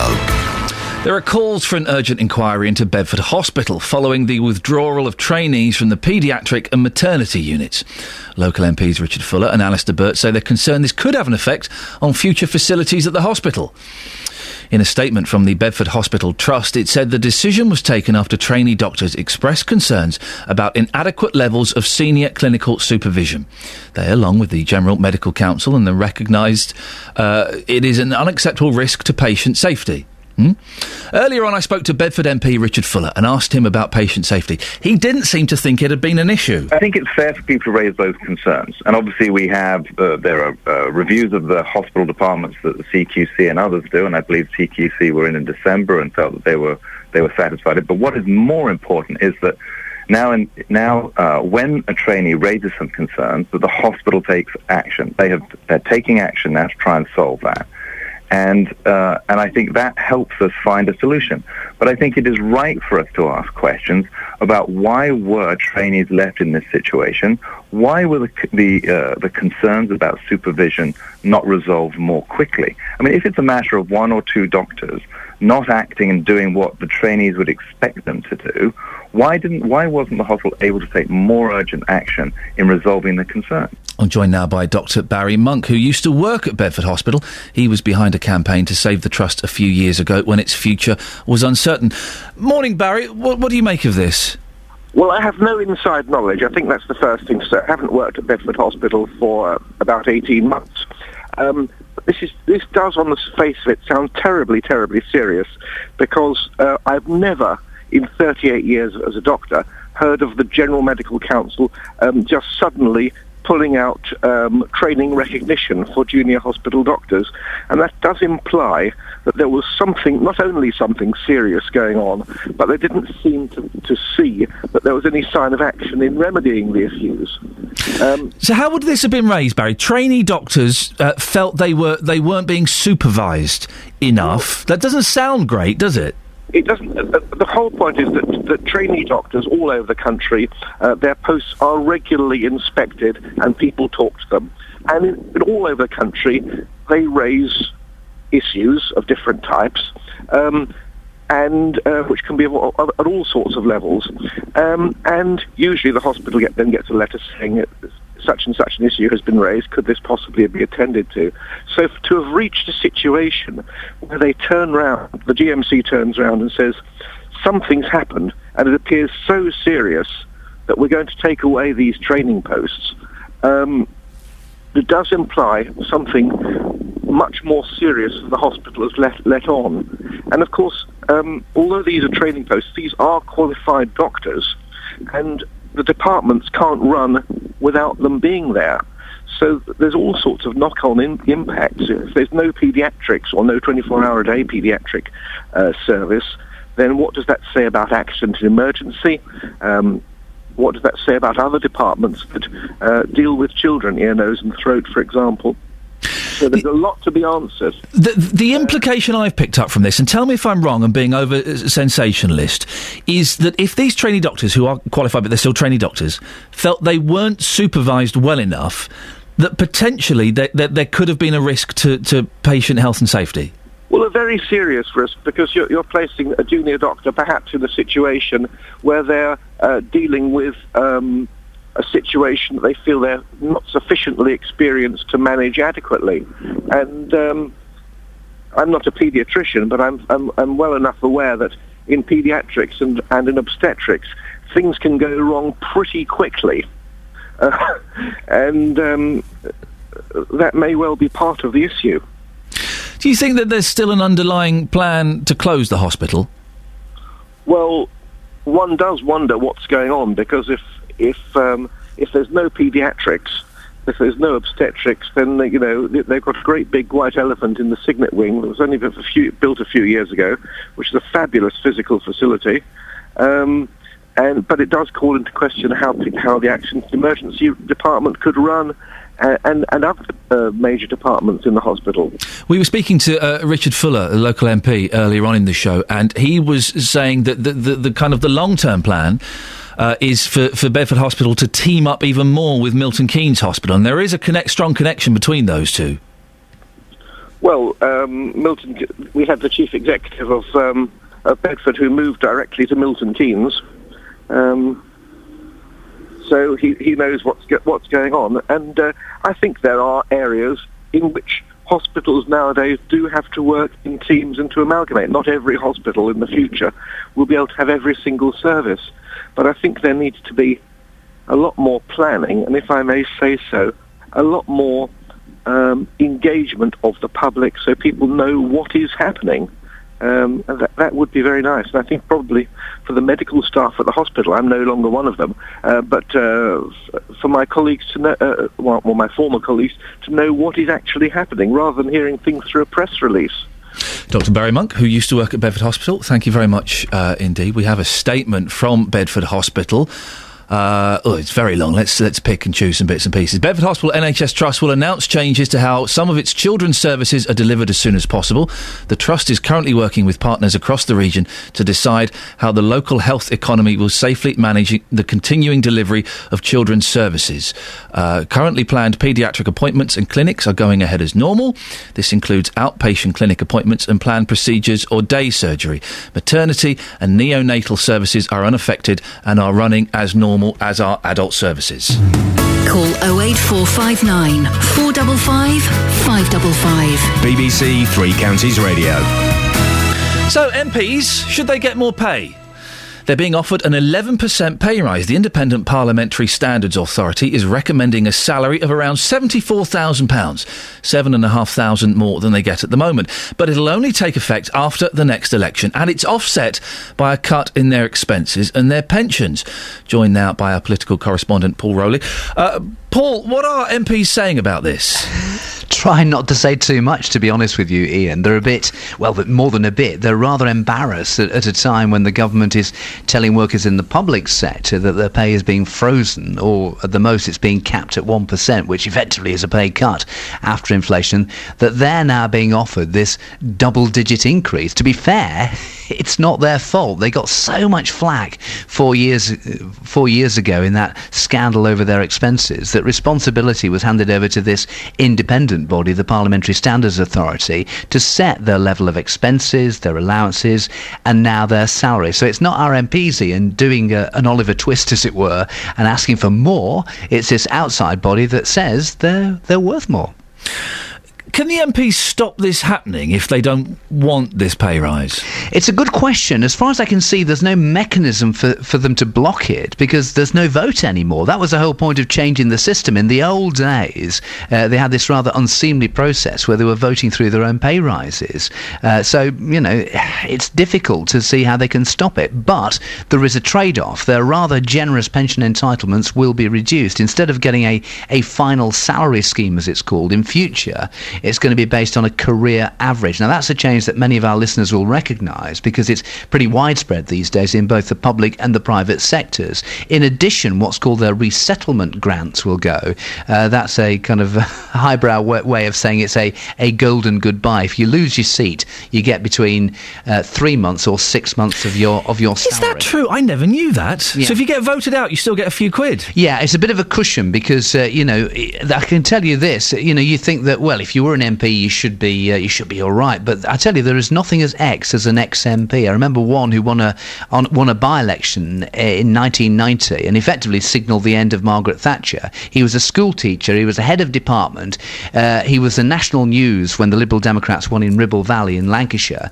And at the end of it, he lost his seat at the following election 18 months later and went back to his old school and said, well, I'm sorry, somebody's got your job. Yeah. You can be a supply teacher. So, it's it's something that you can kind of understand in a way. It's a bit of a severance deal. Oh, if only someone could make Lembit Opik disappear like that, wouldn't that be? No, that's cruel. At a time of austerity cuts, everyone, having pay freezes or pay decreases, some might argue this looks a little hypocritical. Yeah, I mean, as I say, it's not their fault, as it were. That's the real problem here. I suppose the only saving grace is it's not going to kick in until after the next election. So a large number of existing MPs may not get it because they're going to be kicked out, and they won't get their resettlement grants, as it were. Now, this year they are getting an extra 1%, so that's in line with many, certainly in the public sector, and it's going to be the same next year. For the previous 2 years, that's the first 2 years of this Parliament after the election, their salaries were frozen. So the argument in favour of them getting this increase, and at the moment they're on 66,396 quid. If you're a minister, you get more. If you're a cabinet minister, you get double. Is that they've lagged behind between what are seen as comparable professions, be they head teachers, senior police officers, or dare I say, even some journalists, maybe even some, dare I say, BBC executives. After what we heard yesterday, and it wasn't yesterday exciting. Finally, this is going to happen, is it, Paul? Well, it looks as though there's no way of stopping it unless, I suppose, they could give some of their money back to the Exchequer, and that is always an option available. Well, we spoke to Bedford MP Richard Fuller, who said this was nuts and that he wouldn't accept the money. Well, he can say that, and what could happen is they could give some of it back. Yep. But it's always said to us anyway that you can also pay more in taxes if you really want to. I don't see a great queue, to be honest with you. The difficulty for the MPs, though, and it's going to be interesting because I suspect you're going to get a lot of their rivals come the next election saying, well, I'm not going to accept this rise. And in the end, people say, you know what, I'm going to do this for nothing.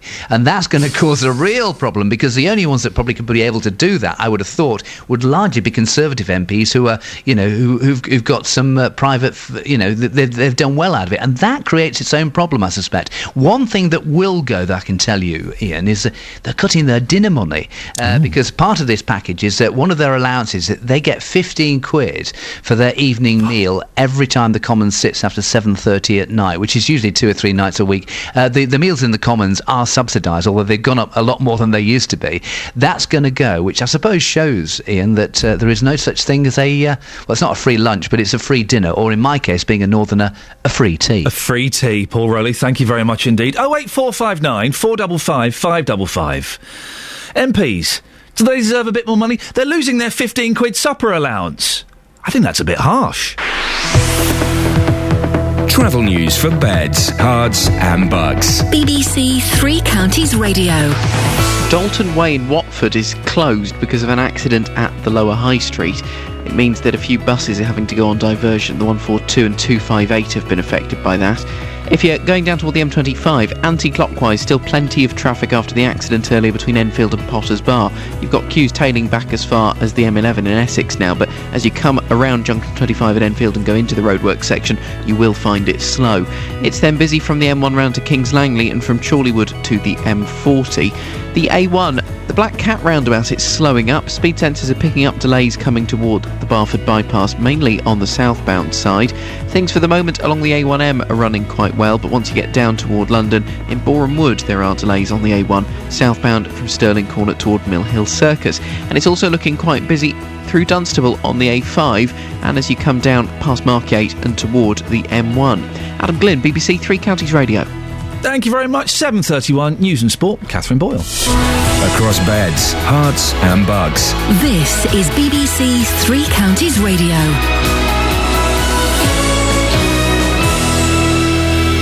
Good morning. The headlines today sees the launch of a 5-year plan to tackle prostitution and curb crawling in Luton's High Town. Clinical trainees have been withdrawn from Bedford Hospital's paediatric and maternity units after complaints about the level of supervision available. And the independent body which has been examining the issue of MPs' pay is recommending their salaries increase by 11% at the current level. Three Counties Sports. BBC Three Counties Radio. The Ashes got off to a great start with spectators at Trent Bridge seeing 14 wickets fall on day one yesterday. Favourites England were bowled out for just 215 before reducing the Australians to 75 for 4 in the last session of the day. Steve Finn took 2 Australian wickets and says England weren't complacent in their approach. We knew that it was going to be a tough battle. We knew that winning the toss and batting first, we had to get through that first period of play, and I thought we played really nicely till lunch and just beyond. And you know, we know we deal well with setbacks. Unfortunately, we didn't get as many runs as we'd have wanted to on a good wicket, but you know, there's a little bit there for the seamers, and it's important we come back and set the tone and make sure that we keep our noses in front in the game. Ernie Els starts his preparation for defence of his Open title when he plays in the Scottish Open starting this morning in Castle Stewart. Els and 4-time major winner Phil Mickelson are the only players from the world's top 25 competing in the event, which has surprised the South African. I would have thought more international players would have showed up here, especially just a drive down to Muirfield, which makes a lot of sense. But as you know, the comments have been made, you know, some of the guys feel, you know, they don't get a real test here, which is quite remarkable. But I would have loved to have seen a bigger field, obviously, but it is what it is, and I think we've still got a great tournament. And yesterday was a good day for Chris Froome at the Tour de France. He extended his overall lead after finishing second in individual time trials. He's now 3 minutes 25 seconds ahead of Spain's Alejandro Valverde. Newmarket's 3-day July festival gets underway today with flat racing's champion jockey Richard Hughes on a number of fancied runners as he seeks to extend his lead at the head of this season's title race. And that's your latest news and sport. I'll be back with more at 8 o'clock. Call 08459 455 555. BBC Three Counties Radio. Morning, Iain Lee, BBC Three Counties Radio, here every weekday between 6 and 9 o'clock. Coming up in the next 30 minutes, speed jobbing. What? It's not what it sounds like. And we'll also, we've got lots coming up. You can give us a call, 08459 455 555. The three main talking points we've got this morning, the front page of The Sun. Well, I think it's rather tasteless. If you've had problems with alcohol, or members of your family have, or maybe you're just a fan of football, what do you think about this front page of The Sun? Gaza, a plea to landlords, shopkeepers and his fans, don't give this man a drink. Cut out page and display. They're not doing it because they love him. They're doing it because it will sell newspapers. I think it's really poor taste. It's not going to help him, is it? Not going to help him at all. 08459 455 555. MPs... they're going to get a pay rise of 11%, about $7,500. I think it's deserved. What do you think? 81333. Start your text 3C up. And also, if you go to the Facebook page, you'll see a sign that a woman has posted in the window of a cafe saying, basically, I'm a black lady. If you don't like it, don't come in. Well, have you experienced racism in Britain in 2013? 08459 455 555. Now, we all know it can be hard to get a job, so here's a different approach to matching up the right employee with the right position. A jobs fair is taking place at the Corn Exchange in Bedford later, and it's going to be a little bit like, well, speed dating. The speed jobbing event will give young people who are looking for work the opportunity to meet with employers and have short interviews, but they'll only have a couple of minutes for each meeting. Effective tool or a cheap gimmick? Well, it's hoped that some will get work out of it, and for the employers, they will have the opportunity to meet young people searching for work in an informal setting. Richard Cummings is HR consultant with HR Insight in St Albans.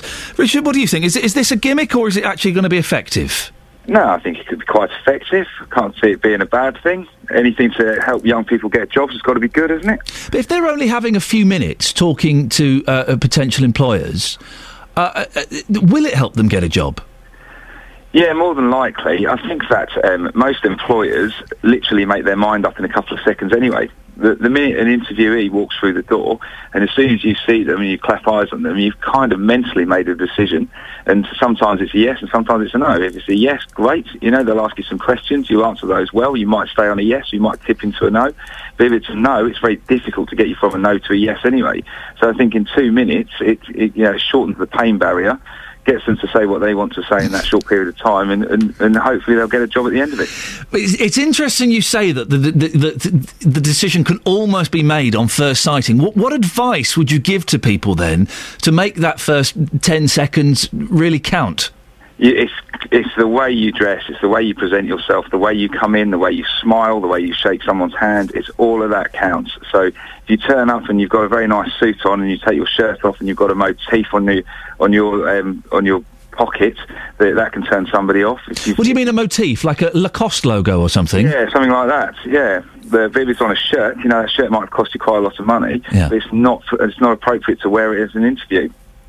Isn't that interesting? The handshake, of course, is incredibly important. Never do a wet fish, or also the power handshake, where you have your palm face down. Oh, yeah, don't do that. Don't do that. That's right. So when you go to shake someone's hand, if you slightly twist their hand over, so your hand is above theirs, that shows that you're in a domineering position. Never do that if you're an applicant, but it's quite likely that the person that's interviewing you will do that, and if they do, allow them to do it. And I, of course, never tickle someone's palm with your middle finger. That's a complete no-no. Listen, Richard, I'm in a ridiculous job where I've not had to do a CV for 20 years. But I know nothing about CVs these days. Give some tips for what you should put on there and how it should look. Okay, CVs are like anything. They're fashionable. So years and years ago, bullet points were all the rage. They're not the rage anymore. You need to lose the bullet points and do big bulk of text. You need to take out the things that you have done. So what you're doing is you're selling yourself on a CV. You're not saying all the tasks that you've done. You're looking at a mixture of tasks and achievements.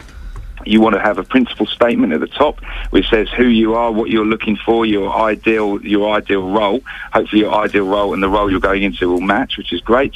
And then a list of what you've done previously, but big bulky text saying that what you did, what you achieved, what you liked, that kind of thing. It's very difficult when you haven't had a job previously, and some of these 18 to 24-year-olds will have only had some experience. That's the thing, isn't it? How do you if you've never worked before, how do you make that CV, stand out? Yeah, it's very difficult. You need to hone in on the things that you have done and your achievements. So if you've done some volunteering previously, that's great. Get that jumped on there. But if if you're a class rep in your sixth form class, get that on there. Talk about what you did. Those kind of things will help, and they'll make you stand out from the rest. Thanks very much for that. Useful advice there. Richard Cummings, HR consultant with HR Insight in St Albans. Well, the way this thing is going to work is it's going to be similar to speed dating. It's something I've never done. I've got friends that have done it, and it strikes me as a very odd practice. You sit at a table with someone for 2 minutes, and exactly. It's up and down, up and down. Well, maybe that comes later. But you sit at a table for a few minutes, you chat, and you move on. A bell rings, you move on to the next one. Well, Danny Waller is the manager with speeddata.co.uk, a singles events company, an online dating agency. Danny, your expertise lies with speed dating. What do you think of speed jobbing? Does it sound like a good idea?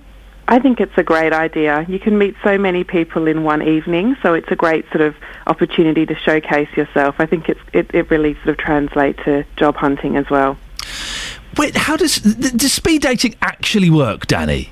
It does work. It does work. So our success rates is over 80% of people who come speed dating get at least one match. So, the proof is in the pudding there. It definitely does work. Does this lead to lasting relationships? Do people ever get married and go where did you meet? Oh, speed dating. We were doing speed dating. We do get a lot of success stories through. We've been running about 10 years now, so we're the longest running company in the UK, and we do get through success stories pretty frequently. So it's nice to hear that, you get the full, the end product does work. The end product, I like that. So for those, going back to this speed jobbing, what's kind of important to make a good first impression? I'll definitely agree with Richard that you've got to look the part, the smiling, the body language. That first impression really does count. And, being confident and just having your personality really shine through. No one wants to work with someone that's dull. Invariably, employees want someone that can work in a team. So it's not just about your skills, it's about your personality and how you come across. How do you make your personality come across well in 2 or 3 minutes without looking too keen and too eager? I suppose it is finding that balance, sort of being confident but not arrogant, sort of asking the right questions, kind of not just me, sort of listening to the employer. It is striking that fine balance, really, and I suppose part of that does come with practice. And, as a young person, that may be something that, may be sort of difficult, but with practice will come. The singles event scene, what's it like at the moment? Are you being kept busy? Are there a lot of lonely people out there? We are very, very busy. It's a really booming industry, as is the online side.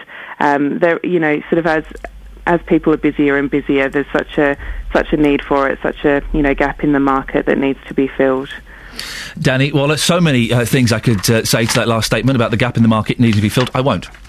That's Danny Waller, manager of speeddata.co.uk, a singles events company, an online dating agency. So I've got a friend who went speed dating. She found it hideous.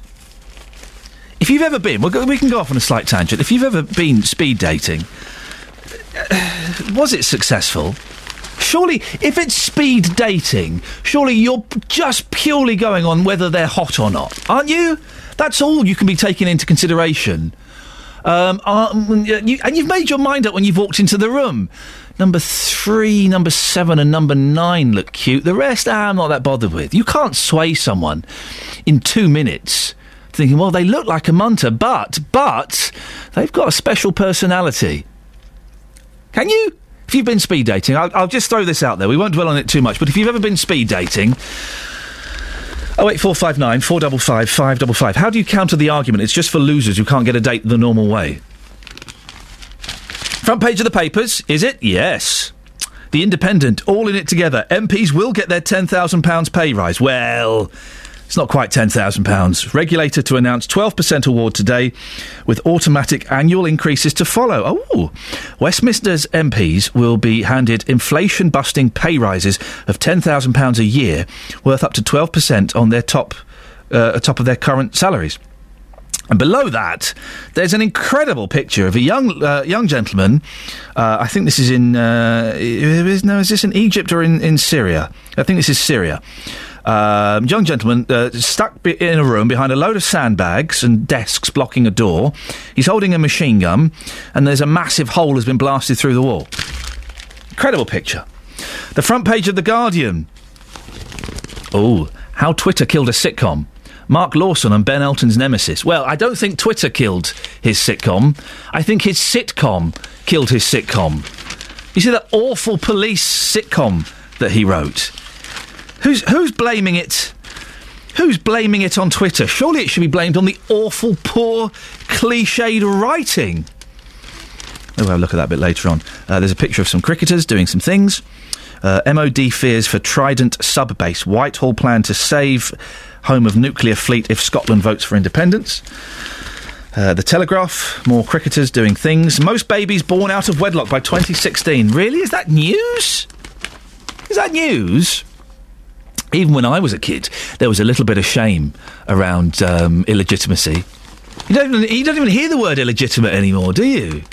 It's such an old-fashioned concept. But I remember in the 70s and the 80s, people say, oh, well, no, they born out of wedlock, illegitimate. The decline of marriage is likely to lead to more family breakdowns, experts predict. Most children will be born out of wedlock within 3 years as a result of the decline of marriage. Is that front-page news?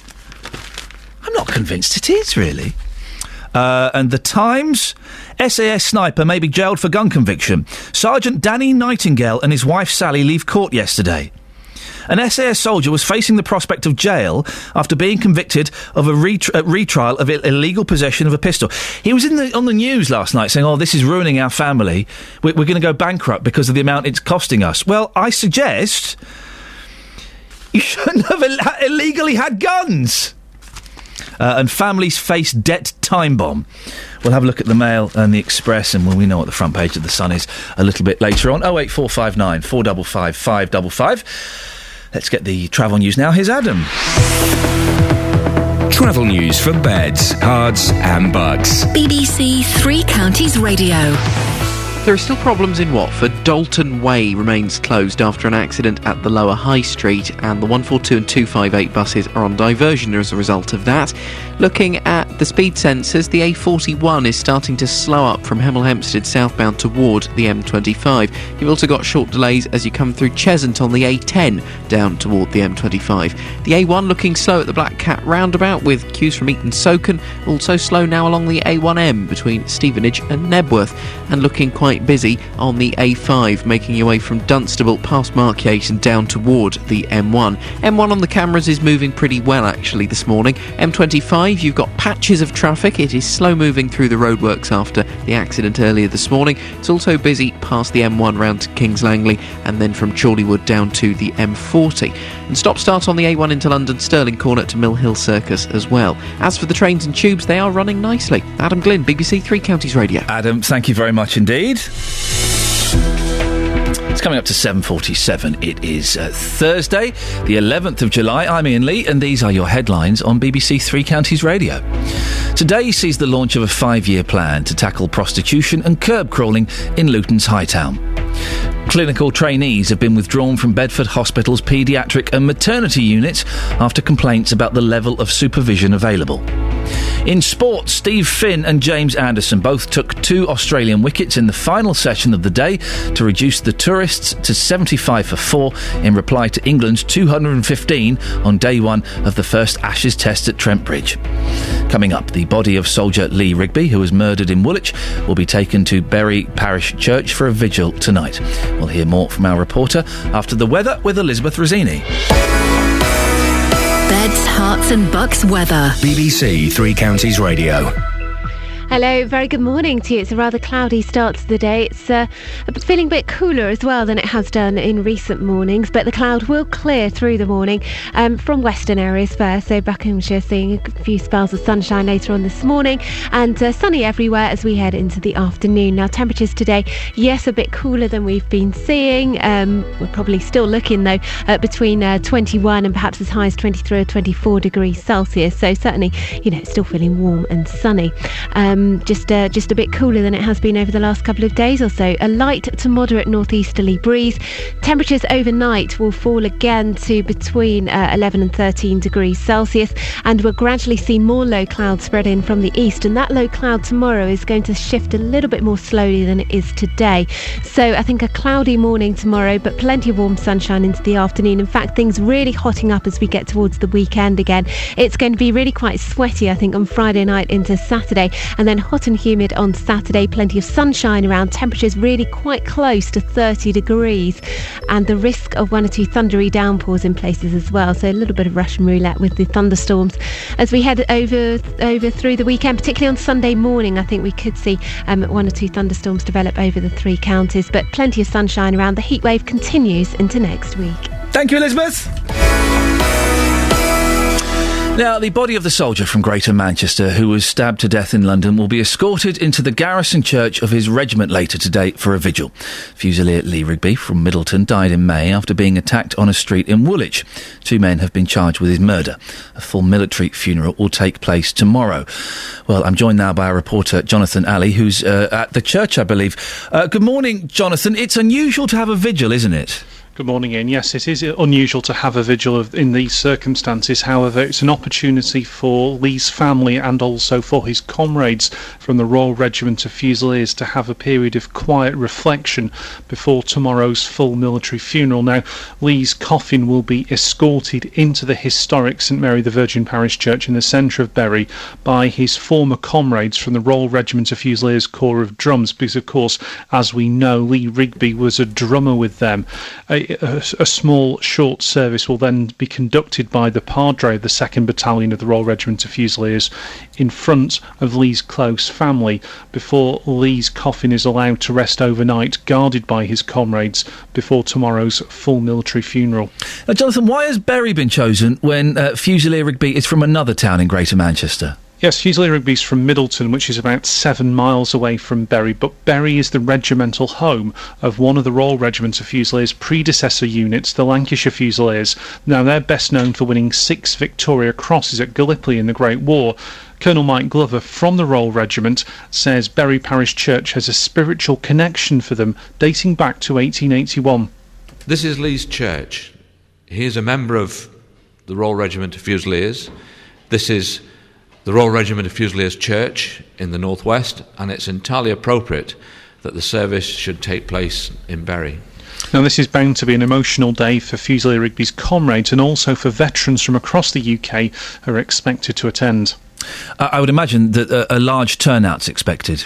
Yes, the Prime Minister David Cameron's told the Commons yesterday that the whole country should be in mourning for Lee Rigby's funeral, and thousands of people are expected to line the route of the military funeral procession when it's held in Bury tomorrow, and also as Fusilier Rigby's body is taken back to his hometown of Middleton for a private burial, and local people are being encouraged to line certain routes to pay their respects. Now, Lee's death's had a profound effect on many people. These Fusilier veterans are taking part in the service. He's part of a family.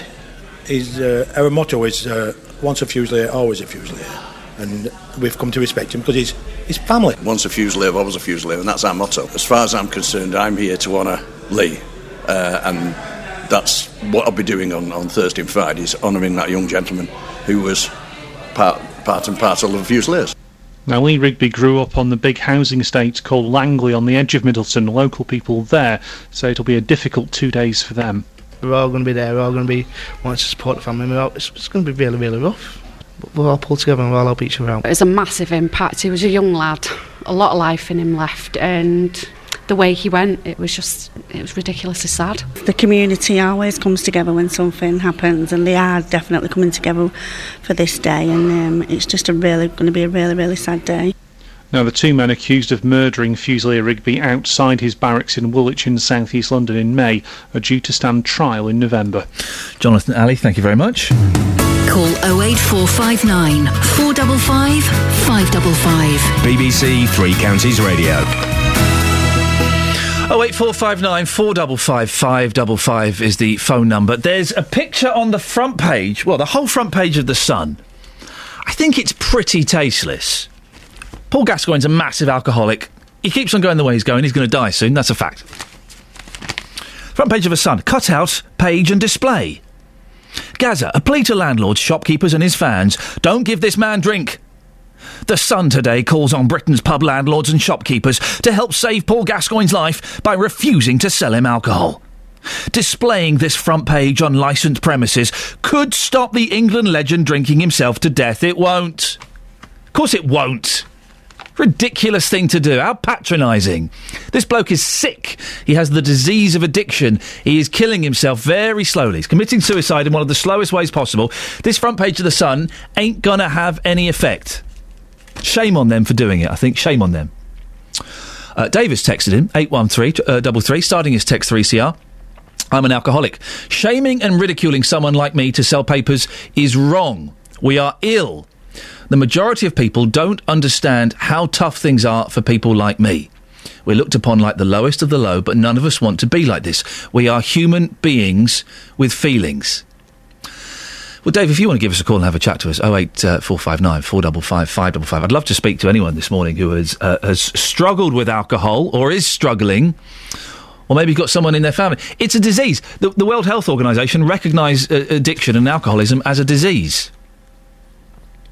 I think it's a terrible front page. I think it's exploitative.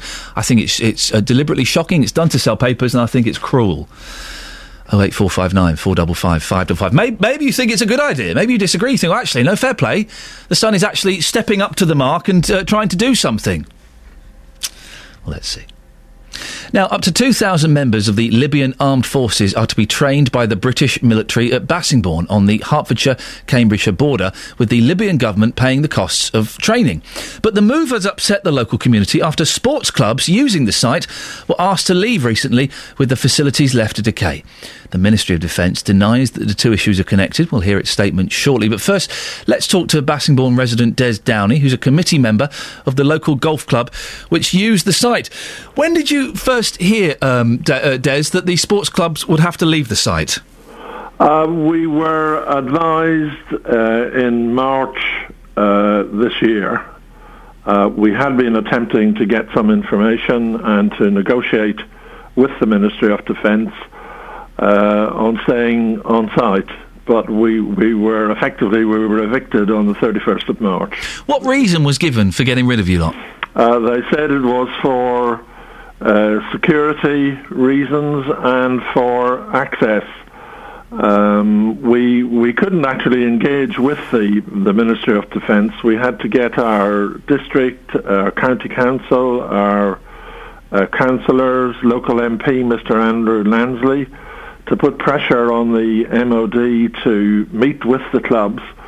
We made a presentation to the MOD on some options we felt which were reasonable options to address their concerns, and we also offered to provide some finance as well. And basically they sat there with their arms folded and said no. You've heard in the last few days that the Libyan armed forces are going to be trained there. What's your reaction to that? Well, I think potentially it's a good thing for the local economy. Hopefully it'll bring back some of the jobs that were lost when the army moved out in August 2012. However, when one looks at the MOD statement, there are two things of concern in there. One of the things they say is that the incoming troops will be vetted for medical, physical and behavioural suitability. Behavioural suitability, an odd phrase. Is this some sort of civil service double-speak? We know the Libyan army is made up of tribal factions, perhaps even former Gaddafi soldiers. Does this mean the MOD are concerned about some risks from Islamists or even Al-Qaeda sleepers? Yes, are you worried that a member of the Libyan army is going to go AWOL in Bassingbourn and the local area and shoot everybody? That's, potentially that must be a risk. I mean, if the MOD are assessing people for behavioural suitability, but they do with all troops, don't they? They do it with our troops. They assess them psychologically, don't they? I wouldn't have thought. I've certainly over the last, since the Second World War, troops have been in Bassingbourn. I don't think they were ever assessed for behavioural suitability. I think you have to be to join the army, don't you? Surely there has to be some psychological assessment to make sure you're not a nutter. I've never heard of that. Is this just not sour grapes, just because the army have claimed their land back? No, it's not. Of course not. I think the other concern I have in terms of the announcement is the MOD say there'll be close engagement with the local authorities in Bassingbourn. We attempted that with regard to the sports clubs, and it didn't happen. They said no, they weren't prepared to discuss it, to negotiate it. We were evicted, basically. Des, thank you very much indeed. It's Des Downey. Some might argue that freedom in Libya is perhaps slightly more important than a good round of golf, but who am I to comment? 08459 455 555. Travel news for beds, cards and bugs. BBC Three Counties Radio. Forest Road in Hanslope, we have reports of an accident with a single vehicle involved at the junction with Hartwell Road, right on the Northamptonshire border. The A1 looking slow, coming to the Black Cat roundabout southbound through Roxton from the Eaton-Soken area. The A5 looking quite busy in Dunstable from Church Street down toward Lynch Hill. Clockwise M25 slow through the roadworks, anti-clockwise pretty busy round there as well. It's also slow from the M1 to the A41 and from Chorleywood to the M40. If you're driving into Watford, Dalton Way remains closed, an accident at the Lower High Street, and the A1 into London through Boreham Wood is slow from Stirling Corner to Mill Hill Circus. Adam Glynn, BBC Three Counties Radio. Thank you, Adam. MP's pay rises, racism in Britain, and the front page of The Sun. If you're an alcoholic or you struggle with alcohol, give us a call. We'd love to chat to you about this. Here's the news with Catherine. On FM, AM, online and digital radio. This is BBC Three Counties Radio.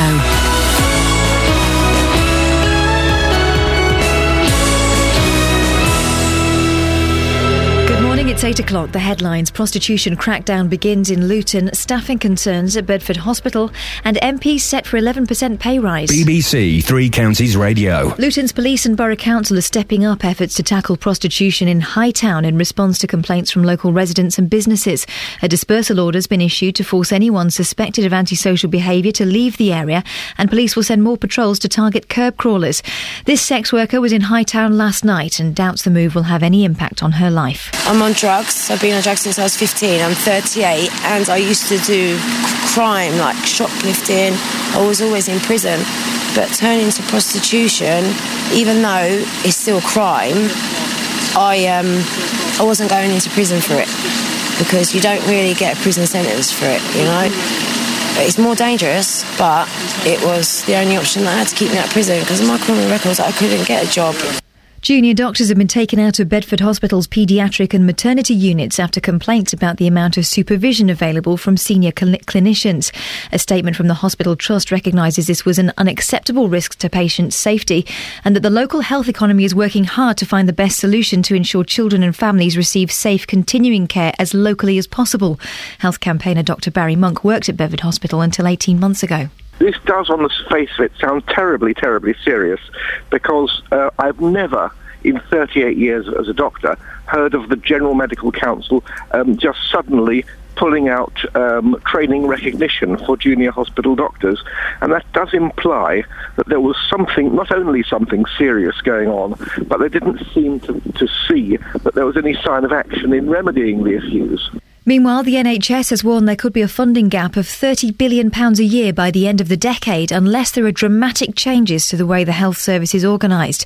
The Chief Executive of NHS England, Sir David Nicholson, says there needs to be an honest and realistic debate about reducing the number of hospital beds and providing specialist services in fewer centres. The independent body, which has been examining the issue of MPs' pay, is recommending their salaries increase by 11% on the current level. The upgrading, which would mean MPs get £74,000 a year, would come into effect in 2015. Research by the Institute for Fiscal Studies suggests 40% of people retiring straight after the new flat-rate state pensions introduced will get paid more than they would do under the current system. However, it forecasts that many younger workers could lose thousands of pounds once they reach pension age. In sport, the 2013 Ashes series between England and Australia got off to a great start yesterday with 14 wickets falling.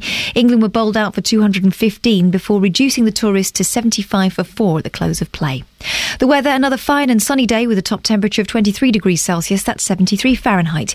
Get the latest news and sport online at bbc.co.uk/3 counties. I don't get cricket scoring. I don't understand it, because it's not necessarily the person with the biggest number that has got the trophy thing. It is. But what's so if I had 75 for 9, right, and you had 74 for 3, do I win? You see? For 9. You don't know what that means. I think I still win. I think I win whatever.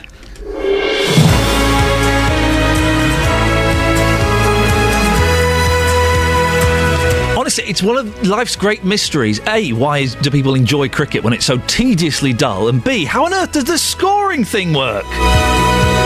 Morning, this is Iain Lee, BBC Three Counties Radio. Lots coming up. MPs, they're going to get more pay. Fantastic news. About time, I say. Some of you will disagree because you haven't thought it through properly. They run the country. They run your county. They run your town. Without them, we'd be in terrible trouble.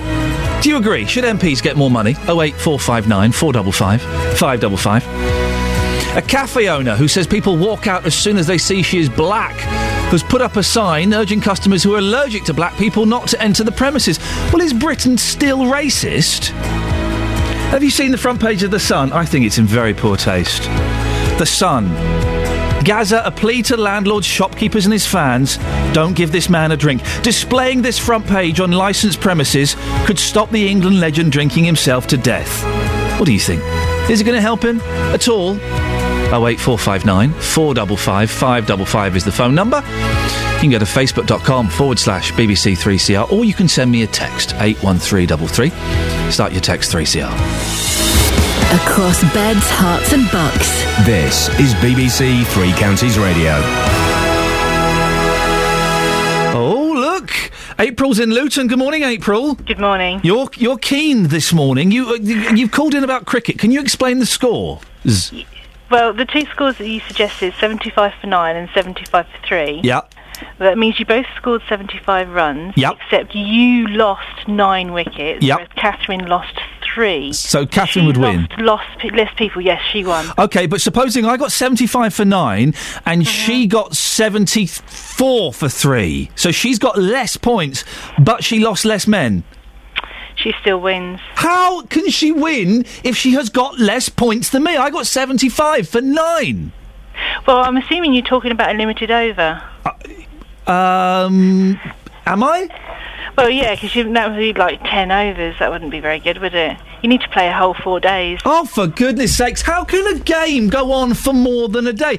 Any game where you stop not only for lunch, but for tea is ridiculous. The village that I live in has actually the world record for the longest played game. And they're proud of that, are they? Yes. Why would you be proud of being rubbish at a slow game? They were very good, and they played it for a very long time over a bank holiday weekend. Continuously played it, as in through the day and through the night. That's just ridiculous. It doesn't make any sense, April. It's a nonsensical game played by boring people who aren't... They're not even athletes, cricket men. Oh, no, they didn't used to be, but they are now. They drink... Have you seen Iain Botham? Yeah, but he's one of the old crowd. The new guys, they are really quite fit. Frederick Flintoff? Yes. He's a boozer. Nice guy. I'm sure he's a lovely guy, but he liked a little bit of booze every now and then. And they go off, they have sandwiches, and they have a little pint of real ale, and they go out and they rub their balls, and then it's just nonsense. It's a gentleman's game. Are you a gentleman? No. Thank you very much for calling. Call 08459 455 555. BBC Three Counties Radio. Well, that's cleared things up. Not. What's up? Now, a 5-year strategy has begun to tackle the problem of prostitution in the Hightown area of Luton. Throughout the rest of this month, police will be carrying out patrols to target curb crawlers. Luton Borough Council says that they want all on-street sex trade to be removed by 2018. Shazad Gadam is a local shopkeeper and from the campaign group Hightown Against Prostitution. He joins me now. Morning, Shazad. Good morning, Ian. A police patrol was out last night, so were you aware of that? Yes, I was. I've been, I've had a few private meetings with the partners, with our group has actually, and the vehicles are parked in locations to make the prostitutes and the curb crawlers aware that there is police present. So the police, they're sat there in their police cars with the lights on, so everyone can see them, and people are aware that they're there. Well, I wouldn't say that the lights on and, they're not there. The vehicles are there and they're out on patrol. OK, well, have a listen to this, Shazad. This happened last night. The police have been busy and they have caught some curb crawlers. What's going to happen now? Because I know... Who is she? Priya is. Yeah, and how do you know her? We just spoken a few times. All right, where did you meet her tonight? Just here. Yeah. And why did you come round and why are you sitting in the back of the car with her? I was just chatting to her. Because she's going to tell me exactly why you've been here. Okay, so you can be honest with me. And listen. Yeah. You can be honest. I'll give you two choices here. One, you can be arrested for picking up a prostitute. Okay. Or two, you can be honest with me and we'll put you in the back of the car and we'll interview you in the back of the car and that's the end of the matter. Okay, I'll be honest with you. Can I sit with you in front of you? Right, you're going to sit with me and you're going to tell me everything. Okay. I'll grab a statement. We've caught male and female. Well, that was Hightown last night. What are you doing in the back of the car? Just chatting with her. Oh, right, yeah, of course. Yeah, we've heard it all before. Shazad, listening to that, does that reassure you? Because you have been campaigning for a long time to get Hightown cleared up. Does that reassure you slightly? Not really. I mean, from what I've heard there, it's the same thing. They're letting them go. We need, we need them to have a zero tolerance approach. Like they said they will. The Ipswich, reflecting Ipswich. But the biggest problem, which I wouldn't say the problem. The only thing I fear. Shazad, do you not think though? Right, that fella's not going to go back there again, is he? That fella has had the life scared out of him. He's been caught in the back of his car with a prostitute by the police. He's had a BBC reporter shoving a microphone in his face. He's not going to go back, is he? Well, you find from what the police are saying, a lot of them are repeat offenders. But if they're having a high presence and doing a high profile campaign, surely that's got to be a big step in the right direction and towards ending it. Ian, I've spoken to Mark, I've spoken to the Luton Borough Council. The meetings we've had with them are, I'm very optimistic with them, and I'm very happy with what they're actually, trying to do. They're finally, after 25 years of learning, it doesn't work and admitting it hasn't worked. After wasting all those funds, the public funds, and doing operations which have never worked, they finally realize they haven't worked, and now they're doing something which is actually going to work. But the only problem is that funds going to be kept available? Our Lutonborough Council, is the PCC going to make more funds available for this operation to continue from the 1 month for this month only? It's a 5-year plan, isn't it, Shazad? It's a plan, but where is the money going to come from, Ian? Shazad, don't you worry about the money. They have said this is a 5-year plan. But what they're saying is also that this operation where the police presence is only available for 1 month. They've got funds available for 1 month. It's good enough having a plan for 5 years, but you got to have the resources and the funds available to keep these operations ongoing. Shazad, are you ever? Listen, I feel personally this is a huge step. It feels to me that you and your other residents have been listened to. Will you ever be happy, Shazad, with what they're doing? Well, when we get to the pre-Rice area, Luton will be happy, Ian. Luton will be happy to what it was 25 years ago. We don't want it, just for 1 month, and then after a couple of months, it comes back again. Shazad, listen, it's great to talk to you as always. We'll be following this story closely, and no doubt we'll speak to you again in the future. 08459 455 555. Front page of The Sun. Don't give this man a drink. It's a cut-out and display picture. They've even put the black dotted line with pictures of scissors around it, like you used to get in comics. Displaying this front page on licensed premises could stop the England legend Paul Gascoigne drinking himself to death. I think it's in bad taste. I think it's ineffectual. And it really is. They're doing it to make money, to sell more newspapers. Well, Bobby's in Milton Keynes. Morning, Bobby. Morning. Bobby, am I right? You're an alcoholic? That's right, yeah. How long have you recognised you've had this problem? I've been drinking for the past 25 years. Just recently, the 4 or 5 years is where it went out of control. I couldn't control myself. And how much on a normal day would you say you drink? Let's say from a litre to a litre and a half a bottle of whiskey. A litre and a half of whiskey a day? Yeah, every day. And you've been doing that for the last few years? I've been doing it for the last 25 years. Now, I know, you are slowly killing yourself. That's right. You recognise that, don't you? Yep. But even knowing that isn't enough to stop you doing it. The thing is, it's something that is very difficult to control, and when the craving comes over you, your brain goes blank and you just go for it. You don't care about the consequences. So you can have the best intention in the world. You wake up, as most alcoholics do, every morning saying, right, I'm not going to have a drink today, this is it. That's right. And then when does it kick in? About, 10:30 in the morning? With me, it used to be like when, obviously, I had to work. So when I finished work, I used to tell myself, I'm not going to drink, and my car was on autopilot to the off license. You bought the bottle of whiskey and you're still saying you're not going to drink, but you end up drinking it.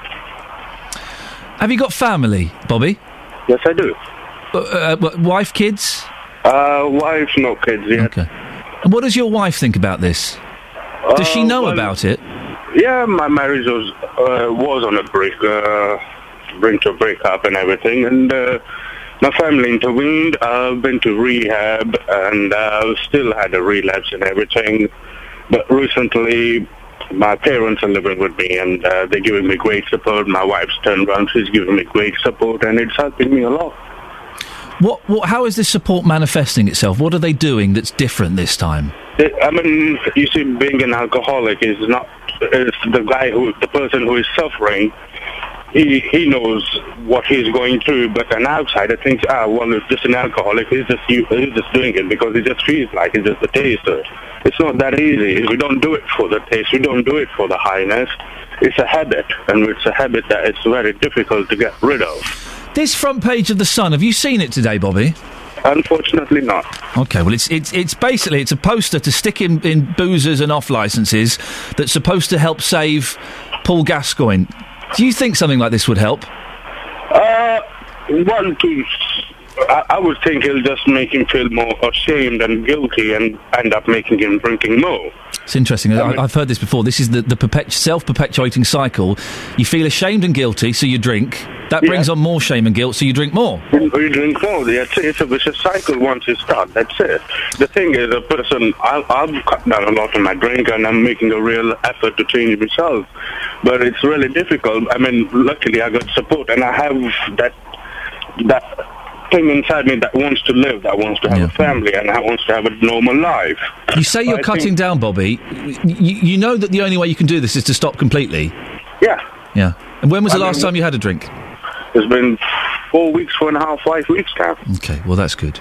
Have you tried anything like AA? Well, I tried AA. I used to go to AA in Kenya. That was good. Over here I tried, but it's not that helpful, so that's why I turned around to my family for greater support and everything, and they've finally come around and they understand my problem. Bobby, I wish you the very best of luck. Thank you. You can do this if you want. Yeah. It's all down to the individual. It's all down to the individual. Keep in touch and let us know. If you don't ask for help, you don't get. You've got to ask for help. Let us know how you get on, Bobby, OK? Good luck. Thank you. Take care. Cheers. Bye. 08459 455 555. Travel news for beds, cards and bugs. BBC Three Counties Radio.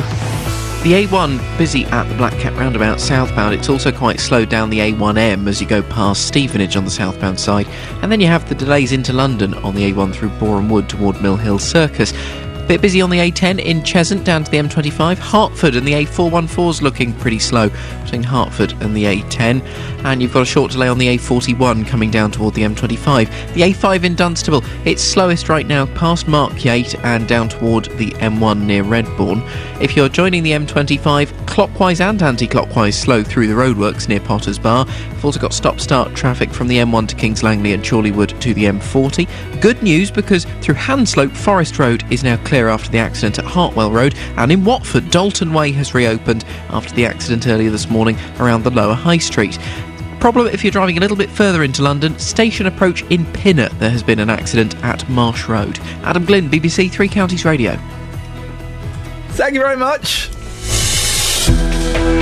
8:18. It's Thursday the 11th of July. I'm Iain Lee. These are your headlines on BBC Three Counties Radio.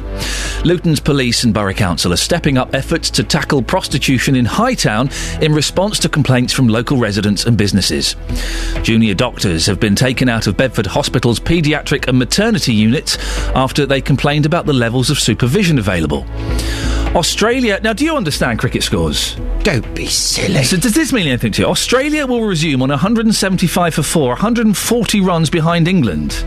Nothing at all. I just don't get it. When day 2 of the first Ashes test continues, day 2 of the first one. 08459 455 555. It's just such a tedious game. BBC Three Counties Radio.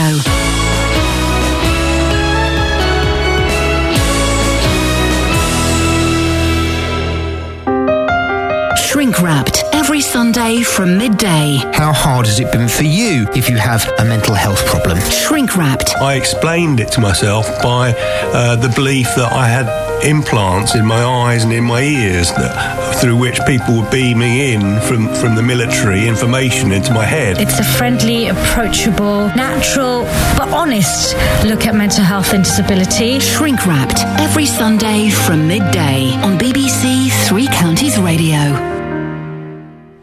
How's your knuckle? Always. What have you done? Look, can you see it? It's a bit bruised. Can you see that? It's huge. Okay. What did you do? Did you punch a man? Did you get into a brawl, a drunken brawl? No, I was cleaning a garage door and I whacked it against the handle that you open it with. Yeah. It's all bruised. I'm going to give you 24 hours. From Tulsa. To up your game on Twitter. Oh. And then I'm going to unfollow. Oh, my word. What? Yeah. What's going on? I've been brilliant on Twitter recently. No, you've been very poor. So your tweets have been, I'm sat on a balcony with my friend Tara. We're drunk. I'm cleaning my garage door. Yeah. Have a look at the tiles on my luxury balcony. This is my life. It's a bit boring. Well, hang on a minute. While we're talking about tweets, what have you tweeted recently that's been in any way entertaining?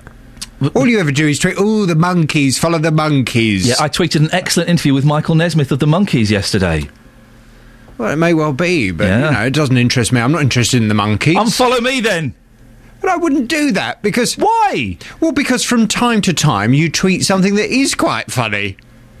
Rarely. From time to time? Every now and then. It's worth sticking with you for those odd nuggets. I'm brilliant on Twitter. In the same way, it's worth sticking with me, because every now and then, generally when I've had a few Pinot Grigios, I'll get on my high horse about something...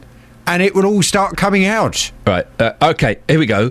Who wants to see Sly Stone and Richard Pryor higher than any other human beings from last night? Great TV clip from the 70s, and there's an advert of why you shouldn't do drugs. Royal Mail, this is a retweet. Ensure postmen receive their privatisation shares by posting them in birthday cards to small children. You see? So I'm doing satire. There's a picture of me in my calculator watch. Brilliant. What's in your show today? Coming up on the big phone in this morning from 9. Is it unfair to bring children into the world if you're not married? Most children will be born out of wedlock by 2016. That's according to the Office for National Statistics. Conservative MPs and child welfare experts are warning that the decline of marriage will lead to more family breakdowns and will damage children's prospects of doing well in life. So this morning from 9... is it unfair to bring children into the world if you're not married? Was that one of the reasons you got married? Because you decided you wanted to start a family? It was mainly because I was in love with my wife, but we did plan on starting a family. Right. But I wouldn't have been that fussed if they'd been born illegitimate. Really? I wouldn't have been that fussed. We got pregnant. Well, it turns out we were... It was almost a shotgun wedding, it turns out. Really? Yes, we found out on our honeymoon that my wife was pregnant, yes. Gosh. Yes, it could have been very close. What a wedding present that was. But why would you, if you're going to have children, why would you not get married? I guess that's the question. Yeah. You know, why would you not want to? Because if you're going to bring children into the world... I mean, I grew up with a mum and a dad who were married and very much a kind of traditional family unit. Yes. Perhaps I was lucky that I had a mum and a dad who kind of loved one another for the whole of, certainly my mum's life anyway.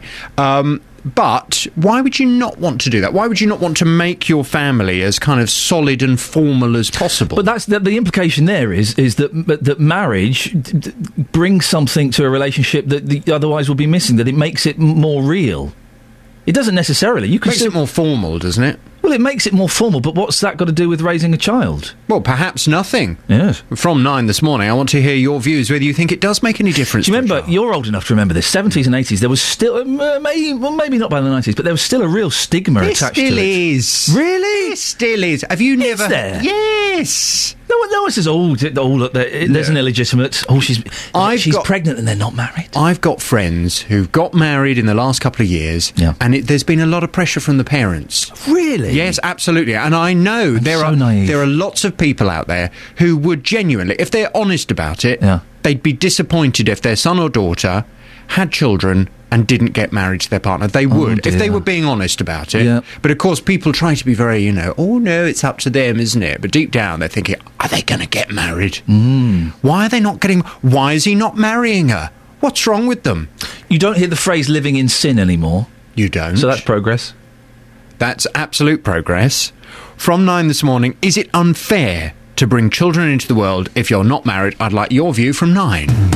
Call 08459 455 555. BBC Three Counties Radio.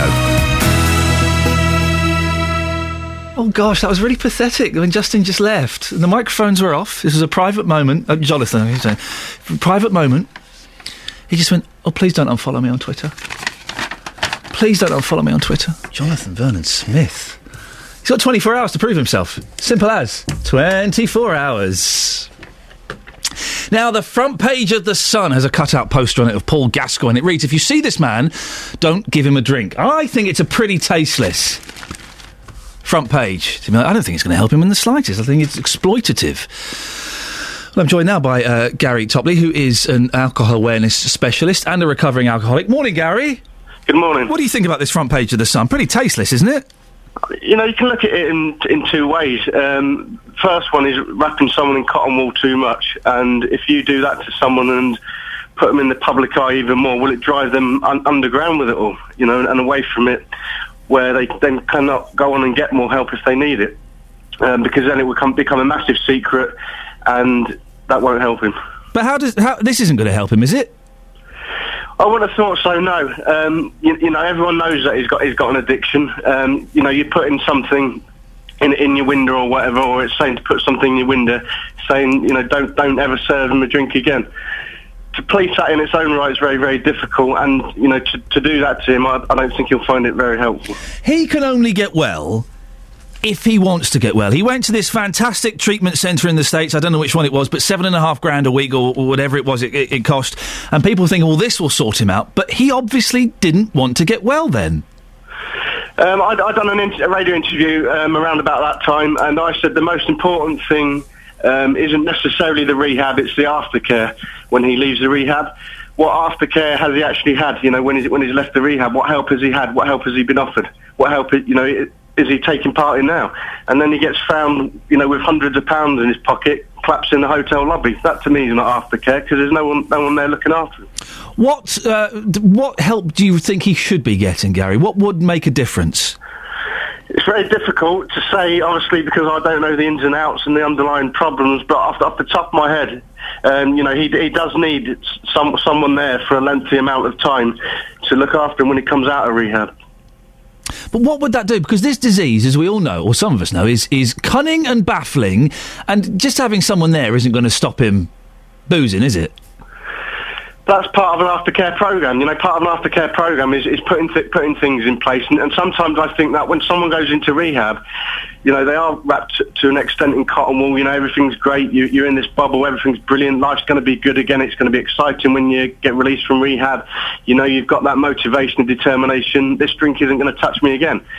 But when you go back out, if there's nothing in place, you're alone in the big wide world, and sometimes it feels like you're just thrown to the wolves again. I'm on my own now. I'm stuck. What do I do? I need help. It's help still. It was great at that rehab, but now I'm on my own. Well, that's where things like, I guess, AA and support networks like that come into place, don't they? Yeah, sometimes. People choose different things to help them along. How did you get sober, Gary? Mine was stubbornness more than anything. It's not a thing that I'd advise anyone to do, but I stopped because of my daughter, amongst other things. I wanted to be a good role model to her. I wanted to help other people and use my own personal experience, and that was at the forefront of my mind, and that's what I've kept for the last 4.5 years now. Do you still fancy a drink from time to time?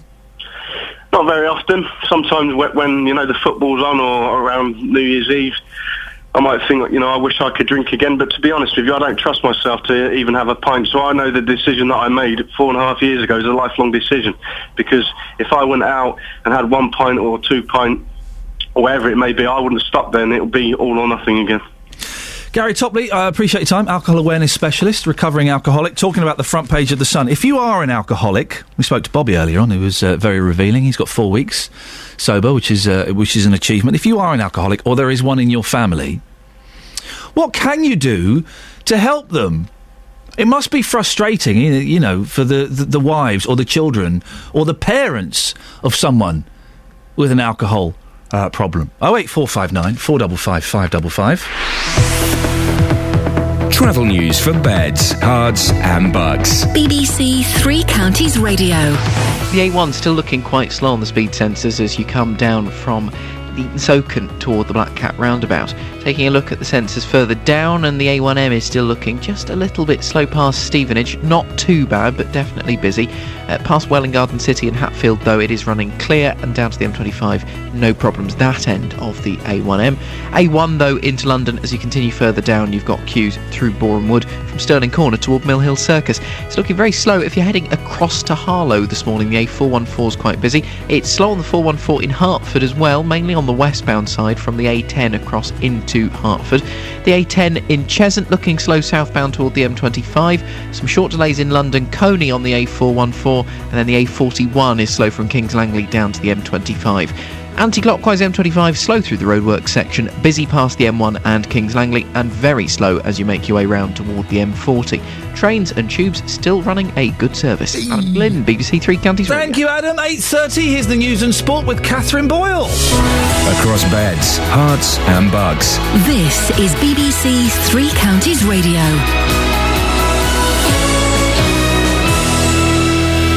Good morning. The headlines. Luton's Police and Borough Council are stepping up efforts to tackle prostitution in Hightown in response to complaints from local residents and businesses. Junior doctors have been taken out of Bedford Hospital's paediatric and maternity units after they complained about the levels of supervision available. And the independent body which has been examining the issue of MPs' pay is recommending their salaries increase by 11% on the current level. Three Counties Sports. BBC Three Counties Radio. England's batsmen suffered a batting collapse as the 2013 Ashes series against Australia got off to a great start. The hosts were bowled out for just 215, losing their last 6 wickets for just 37. But England then reduced the Australians to 75 for 4 at the close of play. Former England captain Jeff Boycott, though, has concerns over the batting. It's mental. It's not about ability. It's got to be upstairs. What is happening in the dressing room? I don't know what they're saying to each other. I don't know what the coach is saying to them. But if I was chairman of selectors, if I was chairman of the England cricket, I'd be saying, hey, hang on, this is happening too often. And I'm saying something is not right when a side as good as England, they are talented and good, get themselves in trouble. In football, Manuel Pellegrini says he feels no pressure to win the Premier League title with Manchester City. Speaking in his first news conference since becoming City boss, Pellegrini also says his club can't continue with their recent transfer policy. It's impossible to be every year buying 3, 4, 5 expensive players. I think we need a mix with young players. We need to work exactly the same in the under 21 that the first team. Britain's Chris Froome more than doubled his overall lead in the Tour de France as he finished a close second in the individual time trial to the World Heritage Site of Mont Saint-Michel. Froome was the only general classification contender in the top 10 and now leads by 3 minutes 25 seconds overall. Mark Cavendish finished down in 163rd place and left without speaking to the media after a spectator threw urine at him. Many fans blame Cavendish for a crash on Tuesday. And that's your latest news and sport. I'll be back with more at 9 o'clock. Catherine, yes. There is the debate is raging on how to score cricket. We've got it wrong. April may have got it wrong earlier on as well. Can we let's just get rid of cricket?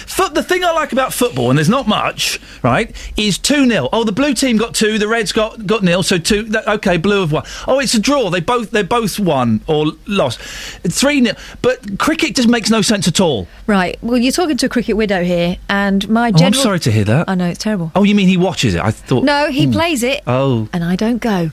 Do you clean his whites? Dyack. Across beds, hearts and bucks. This is Iain Lee. BBC Three Counties Radio. This is doing my head in. How can scoring a game be so complicated? John's in Dunstable. Morning, John. Morning. Can you explain the stupid scoring system of stupid cricket?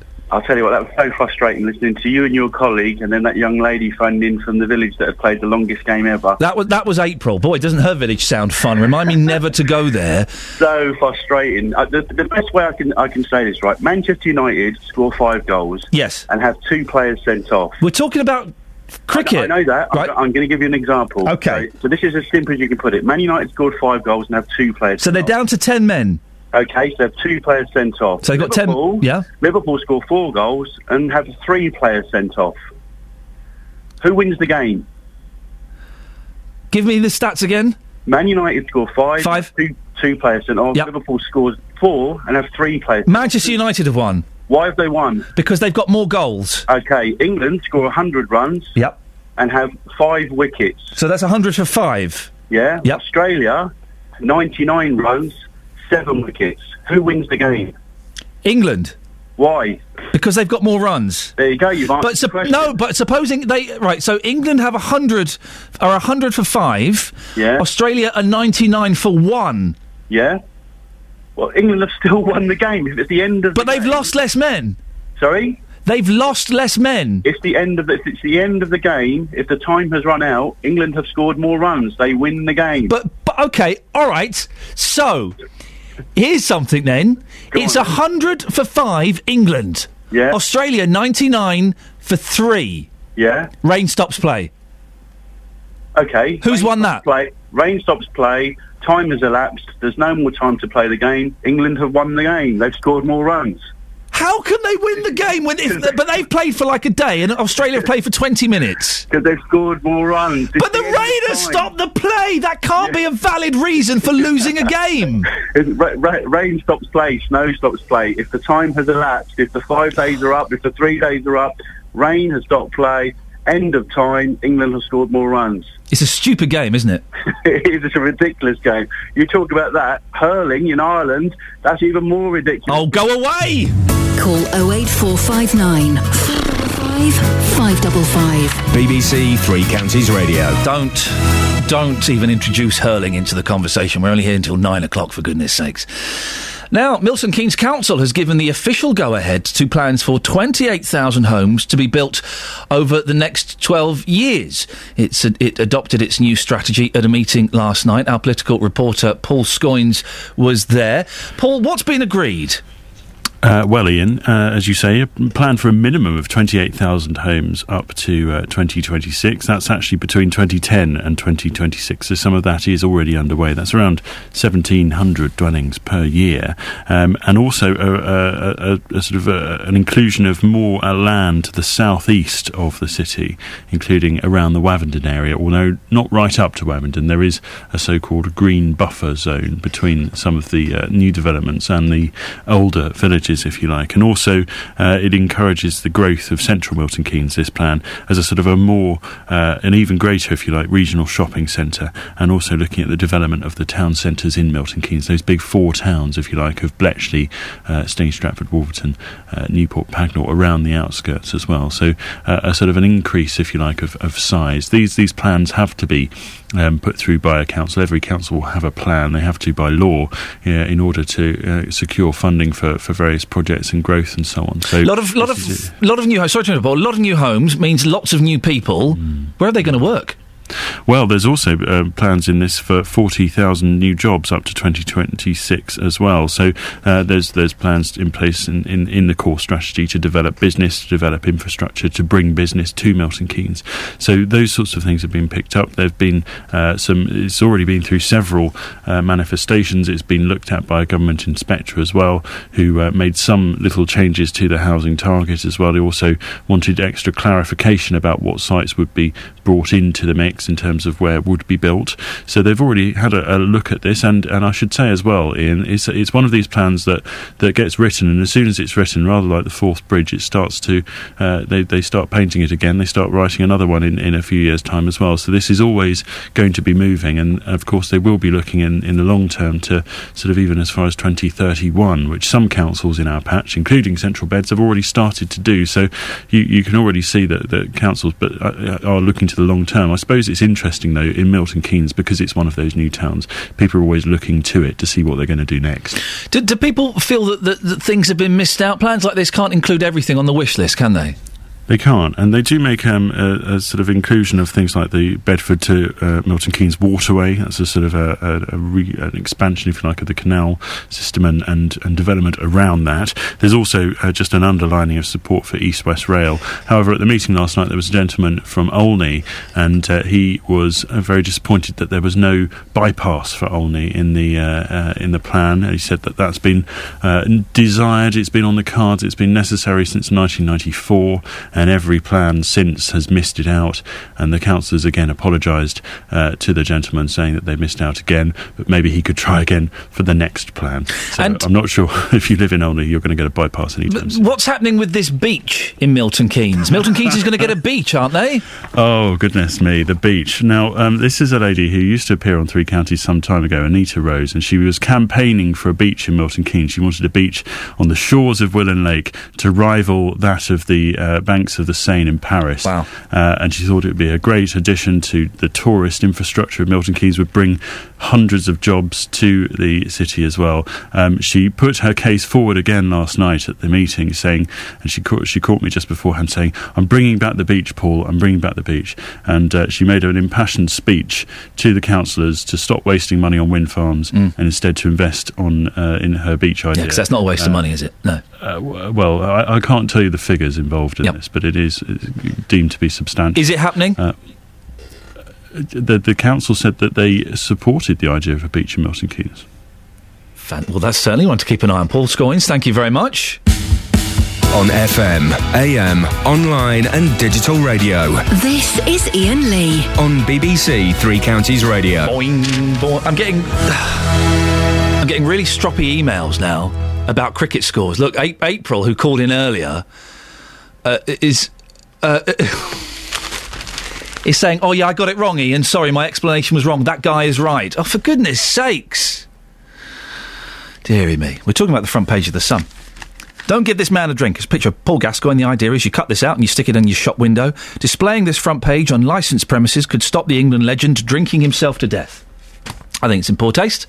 It's going to be ineffectual. Won't help the gentleman in the slightest. I've been asking you to call in if your life has been affected by alcoholism. Pauline's in Luton. Morning, Pauline. Good morning. Pauline, it's your daughter, is it, that's been struggling with alcohol? Yes.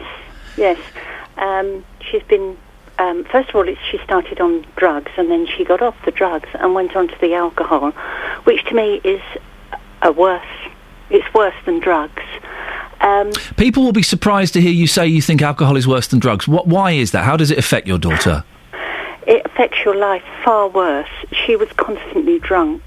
She was walking around. She had 2 small children, and she was walking around with one under her arm and a sick bowl in the other hand. And it was devastating. Her 2 children, who are now teenagers, 16 and 15, have grown up not knowing their mum. They don't see her. They have nothing to do with her. Nobody in the family now has anything to do with her. She's made our lives miserable. I've had to step back from her. I don't see her now. I know where she is. I believe I know where she is. She's still drinking? Yes, terribly. I can understand exactly why you step back. Some people might think that's a little bit harsh. What was the point when you went, do you know what, I just cannot do this anymore, and you made that painful decision? That's right. I mean, it's heartbreaking. But every time I see her, she wants money, or she's been abused. She's constantly being abused by men who are in the same position as her. What was the final point, Pauline, when you just said to her, look, I love you, but I can't do this anymore? I didn't say it to her. I just left her one day, and I thought, I can't do this anymore. And I didn't get in contact with her again, and she's never got in contact with me. I mean, as I said, her boys don't get in contact with her. They don't want to know her, and nobody else in the family does, really. Where are your grandchildren now, then? They're with their father. Right. Lovely boys. I think if one thing, good things come out of it. They've seen what their mother's like, and they hardly drink. They do have a drink, but they hardly drink. I mean, I offer them a drink here, and it's very often, no, I don't really want one, Nan. And one of them has got Crohn's, and I believe that, maybe I'm wrong, I don't know, it's not been said, but I believe that when she was carrying him, she was drinking and using drugs, and I believe that this is the cause of it. It's caused the youngest one to have Crohn's. Have you? Did you try and help her? Did you to stop drinking? Yes, I've done everything I can. We used to have people round at Christmas, and she used to come, and I used to buy in non-alcoholic wine for her, and not let her have a drink. I wouldn't drink in front of her at all. Not that I drink much, but she used to go into rehab. She's been into rehab so many times that I can't remember how many. And she comes out and it starts again. She stopped for about 12 months. And then she started by one glass of wine. And I admire the man you had on earlier. I only just heard the end of what he was saying. That was Bobby, yes. That he'll never touch a drink again. He's right. As soon as they touch that one drink, they've lost. Finally, Pauline, as a mum and a grandmum, it must be so painful for you to know that she's suffering like that. Yes. I mean, it's spoilt my life. It's ruined her life. I mean, she's got no life whatsoever. And every time I see her, she's either drunk or asleep, sleeping the drink off. And this is why I had to distance myself. I mean, every time she got just so abusive. She'd never come round unless she wanted something like money or somewhere to sleep. And she wasn't nice about it. She was just so abusive. And I did a college course a few years ago, and it was on an evening. And every time I was just going into college, she'd ring me up and be just so abusive over the phone. And it just got too much. Every time we went away on holiday, something would happen. She jumped off of a garage roof and broke her leg. And she expected me to come home from holiday to sort her out. Pauline, listen, we have to go to the news and travel. Could you stay on the line for another couple of minutes? Yes. Would that be okay? Pauline, thank you very much. I appreciate that. Pauline's in Luton. And I'm keen to hear a little bit more of her story, but I've got to squeeze this in. So let's get the travel now with Adam. Travel news for beds, cards and bugs. BBC Three Counties Radio. Thanks, Ian. Still slow on the A1 as you come to the Black Cat roundabout southbound, with some delays on the A1M as well past Stevenage, and slow-moving traffic on the A602 in Stevenage past Gunnells Wood Road. Looking quite busy past Clop Hill. If you're making a journey along the A6 and possibly heading across from Clop Hill along the A507, that's looking particularly slow this morning westbound off toward Flitwick and Ampthill. Things looking a little busy on the A5 in Dunstable southbound, past the A505 junctions, then again when you get down toward the M1 near Redbourne. A41 looking slow in Hemel Hempstead down toward the M25. On the M25 you have slow traffic both ways through the roadworks, a delay down the A1 into London through Boreham Wood, and the M25 has lots of queues anti-clockwise from junction 20 at Kings Langley, essentially all the way around to junction 13 at Staines in Surrey. There was an accident round in the Staines stretch earlier this morning, and traffic has just been slowly tailing back. Adam Glynn, BBC Three Counties Radio. Adam, thank you very much. Right, these are your headlines. BBC Three Counties Radio. Luton's police and Borough Council are stepping up efforts to tackle prostitution in Hightown in response to complaints from local residents. Junior doctors have been taken out of Bedford's hospital's paediatric and maternity units after they complained about the levels of supervision available. In sport, Australia will resume on 175 for 4, 140 runs behind England. Coming up, I don't know if you've seen the front page of The Sun. We've been talking about it this morning. Well, we're going to be joined by the editor of The Sun to talk about that. But first of all, let's get the weather with Elizabeth. Beds, hearts and bucks weather. BBC Three Counties Radio. Hello, a very good morning to you. It's a cooler, a cloudier start to the day today, but the cloud will thin and break across the three counties, possibly emerging first, the sunshine that is, across parts of Buckinghamshire, and the cloud gradually burning its way back to the east coast. It's a light to moderate northeasterly breeze at the moment, so some good spells of sunshine later on through the morning, certainly a sunny afternoon, but temperatures not really recovering to the levels that they have done over the past few days. So we're probably looking at highs today between 22, perhaps as high as 24 degrees Celsius, the best of those temperatures, I think, towards western areas. Now, as we get through into this evening and overnight, we've got more clouds spreading in from the east. That's going to be quite tricky to shift into tomorrow morning. Lows tonight between 11 and 13 degrees. So tomorrow, yes, a cloudy start, some of that cloud really quite low, so it could be quite a grey feeling to the day tomorrow. But there'll still be some sunshine into the afternoon, and in fact, everything's going to turn a bit sticky and sweaty as we get towards the weekends. The days warming up and also the nights as well.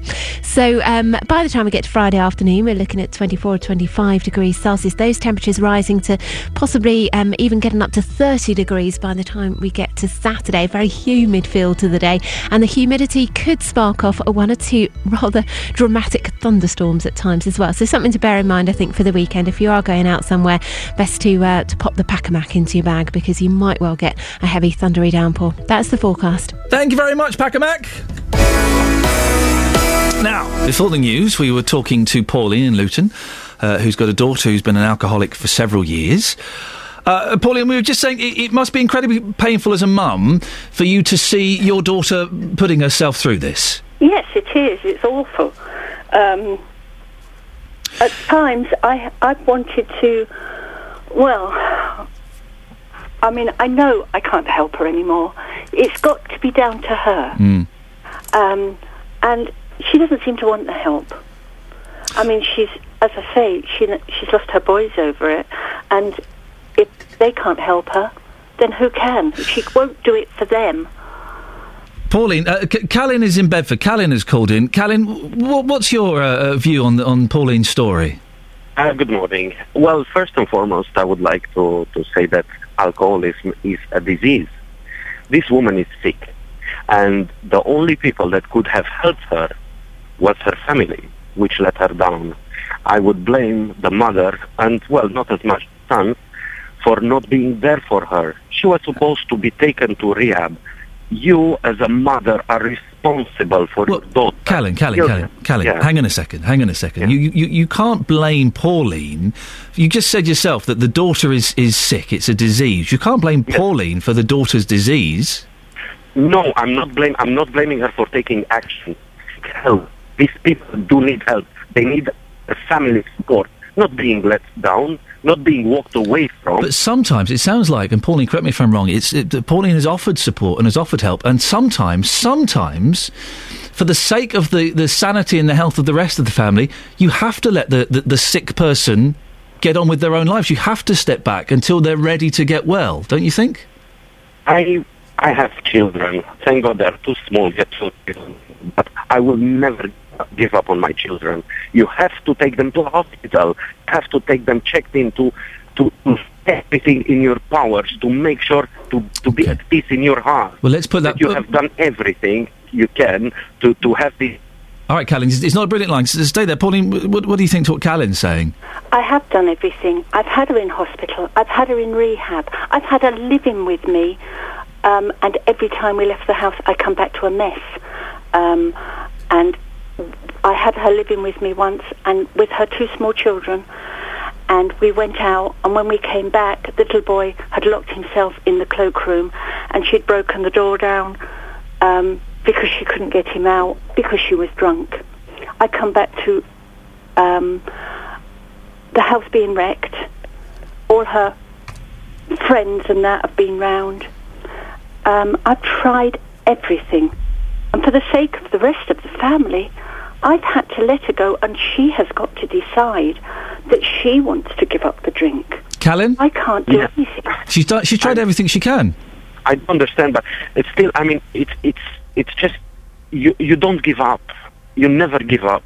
That's my opinion. OK, we have to end it there. Callan in Bedford, Pauline Luton, thank you very much, both of you, for coming on. And Pauline, thank you for sharing our story. Well, we're talking about the front page of The Sun, which is a cutout and display page that's supposedly going to help Paul Gascoigne save his life. Well, our reporter Justin Dealey has been getting reaction in Hemel, where the Gascoignes live. Justin, what have people been saying? Well, I, like you, Ian, was pretty shocked by the headline today on the front page of The Sun. Don't give this man drink. I've been getting reaction, and this is what people have had to say. If you've got... Oh, I do apologise. Hang on a second. Well, Michael, we're looking at the front page of The Sun here. Yeah. What's your reaction? Is that offensive?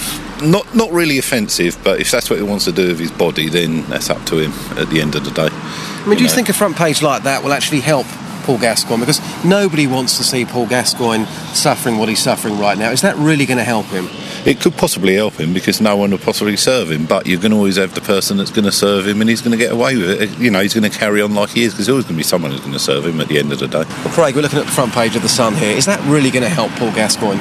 No, it's not. It's, all his mates, Gary Lineker, Paul Merson, they're all trying to help him out. And it portrays an image of he's given up on everybody and that drink's got the better of him, and I just don't think it helps him or anybody else with a drink problem. Mark, first of all, what's your memories of Paul Gascoigne? For me, absolutely wonderful footballer. What about yourself? Yes, he was a wonderful footballer. As I said, fantastic talent. But it's a shame to see him end up as he has done, and I think it's like a lot of young footballers these days, too much too soon, too much money, not mature enough to deal with it. That's the problem. So what do you think about the front page of this newspaper? Is that highly offensive? Do you think something like that's really going to help Paul Gascoigne and his family, who of course don't live far away from where we're standing right now? No, it doesn't, does it? I mean, it doesn't help them at all. But it sells newspapers, and that's what it's all about, isn't it? Well, we're joined now by the editor of the Sun newspaper, David Dinsmore. Morning, David. Good morning. Why have you done this front page? For exactly the reasons that I think your reporter said. We are trying to do some good here. You've got How is it going to help him? How is it going to help him?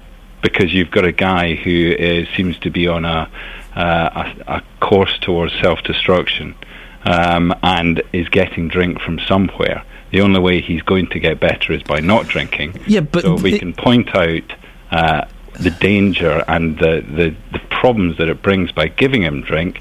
Maybe that will go some way to stopping it. It's to sell newspapers, isn't it, David? It's to make money. You're exploiting a man with a disease that's slowly committing suicide. It's to make money. If people want to cut out our front page, cut off the masthead of the Sun and stick it up just to get that message out, I'm perfectly happy. The story I want to be writing in 5 years' time is an interview with Paul Gascoigne saying, I haven't had a drink for 5 years and I've got my life back together. What I don't want to be doing is his obituary. Listen, that's a story I want to be reading as well. I want this man to get well. But do you really think the exploitative front pages you've had about him recently, and this in particular, it's not good? I don't know if you know anything about alcoholism, but this isn't going to help him at all. Well, I think, if you've read the story, and I would encourage you and your readers to do so, you will read from Ronnie Irani, the cricketer, one of his friends. You'll read from Alex Best, George Best's wife, that most of the problem with this is fans who want to spend an afternoon with their idol. They're more than happy to buy a drink for him, and that is part of the problem. So this is exactly the issue that we're trying to tackle head on here.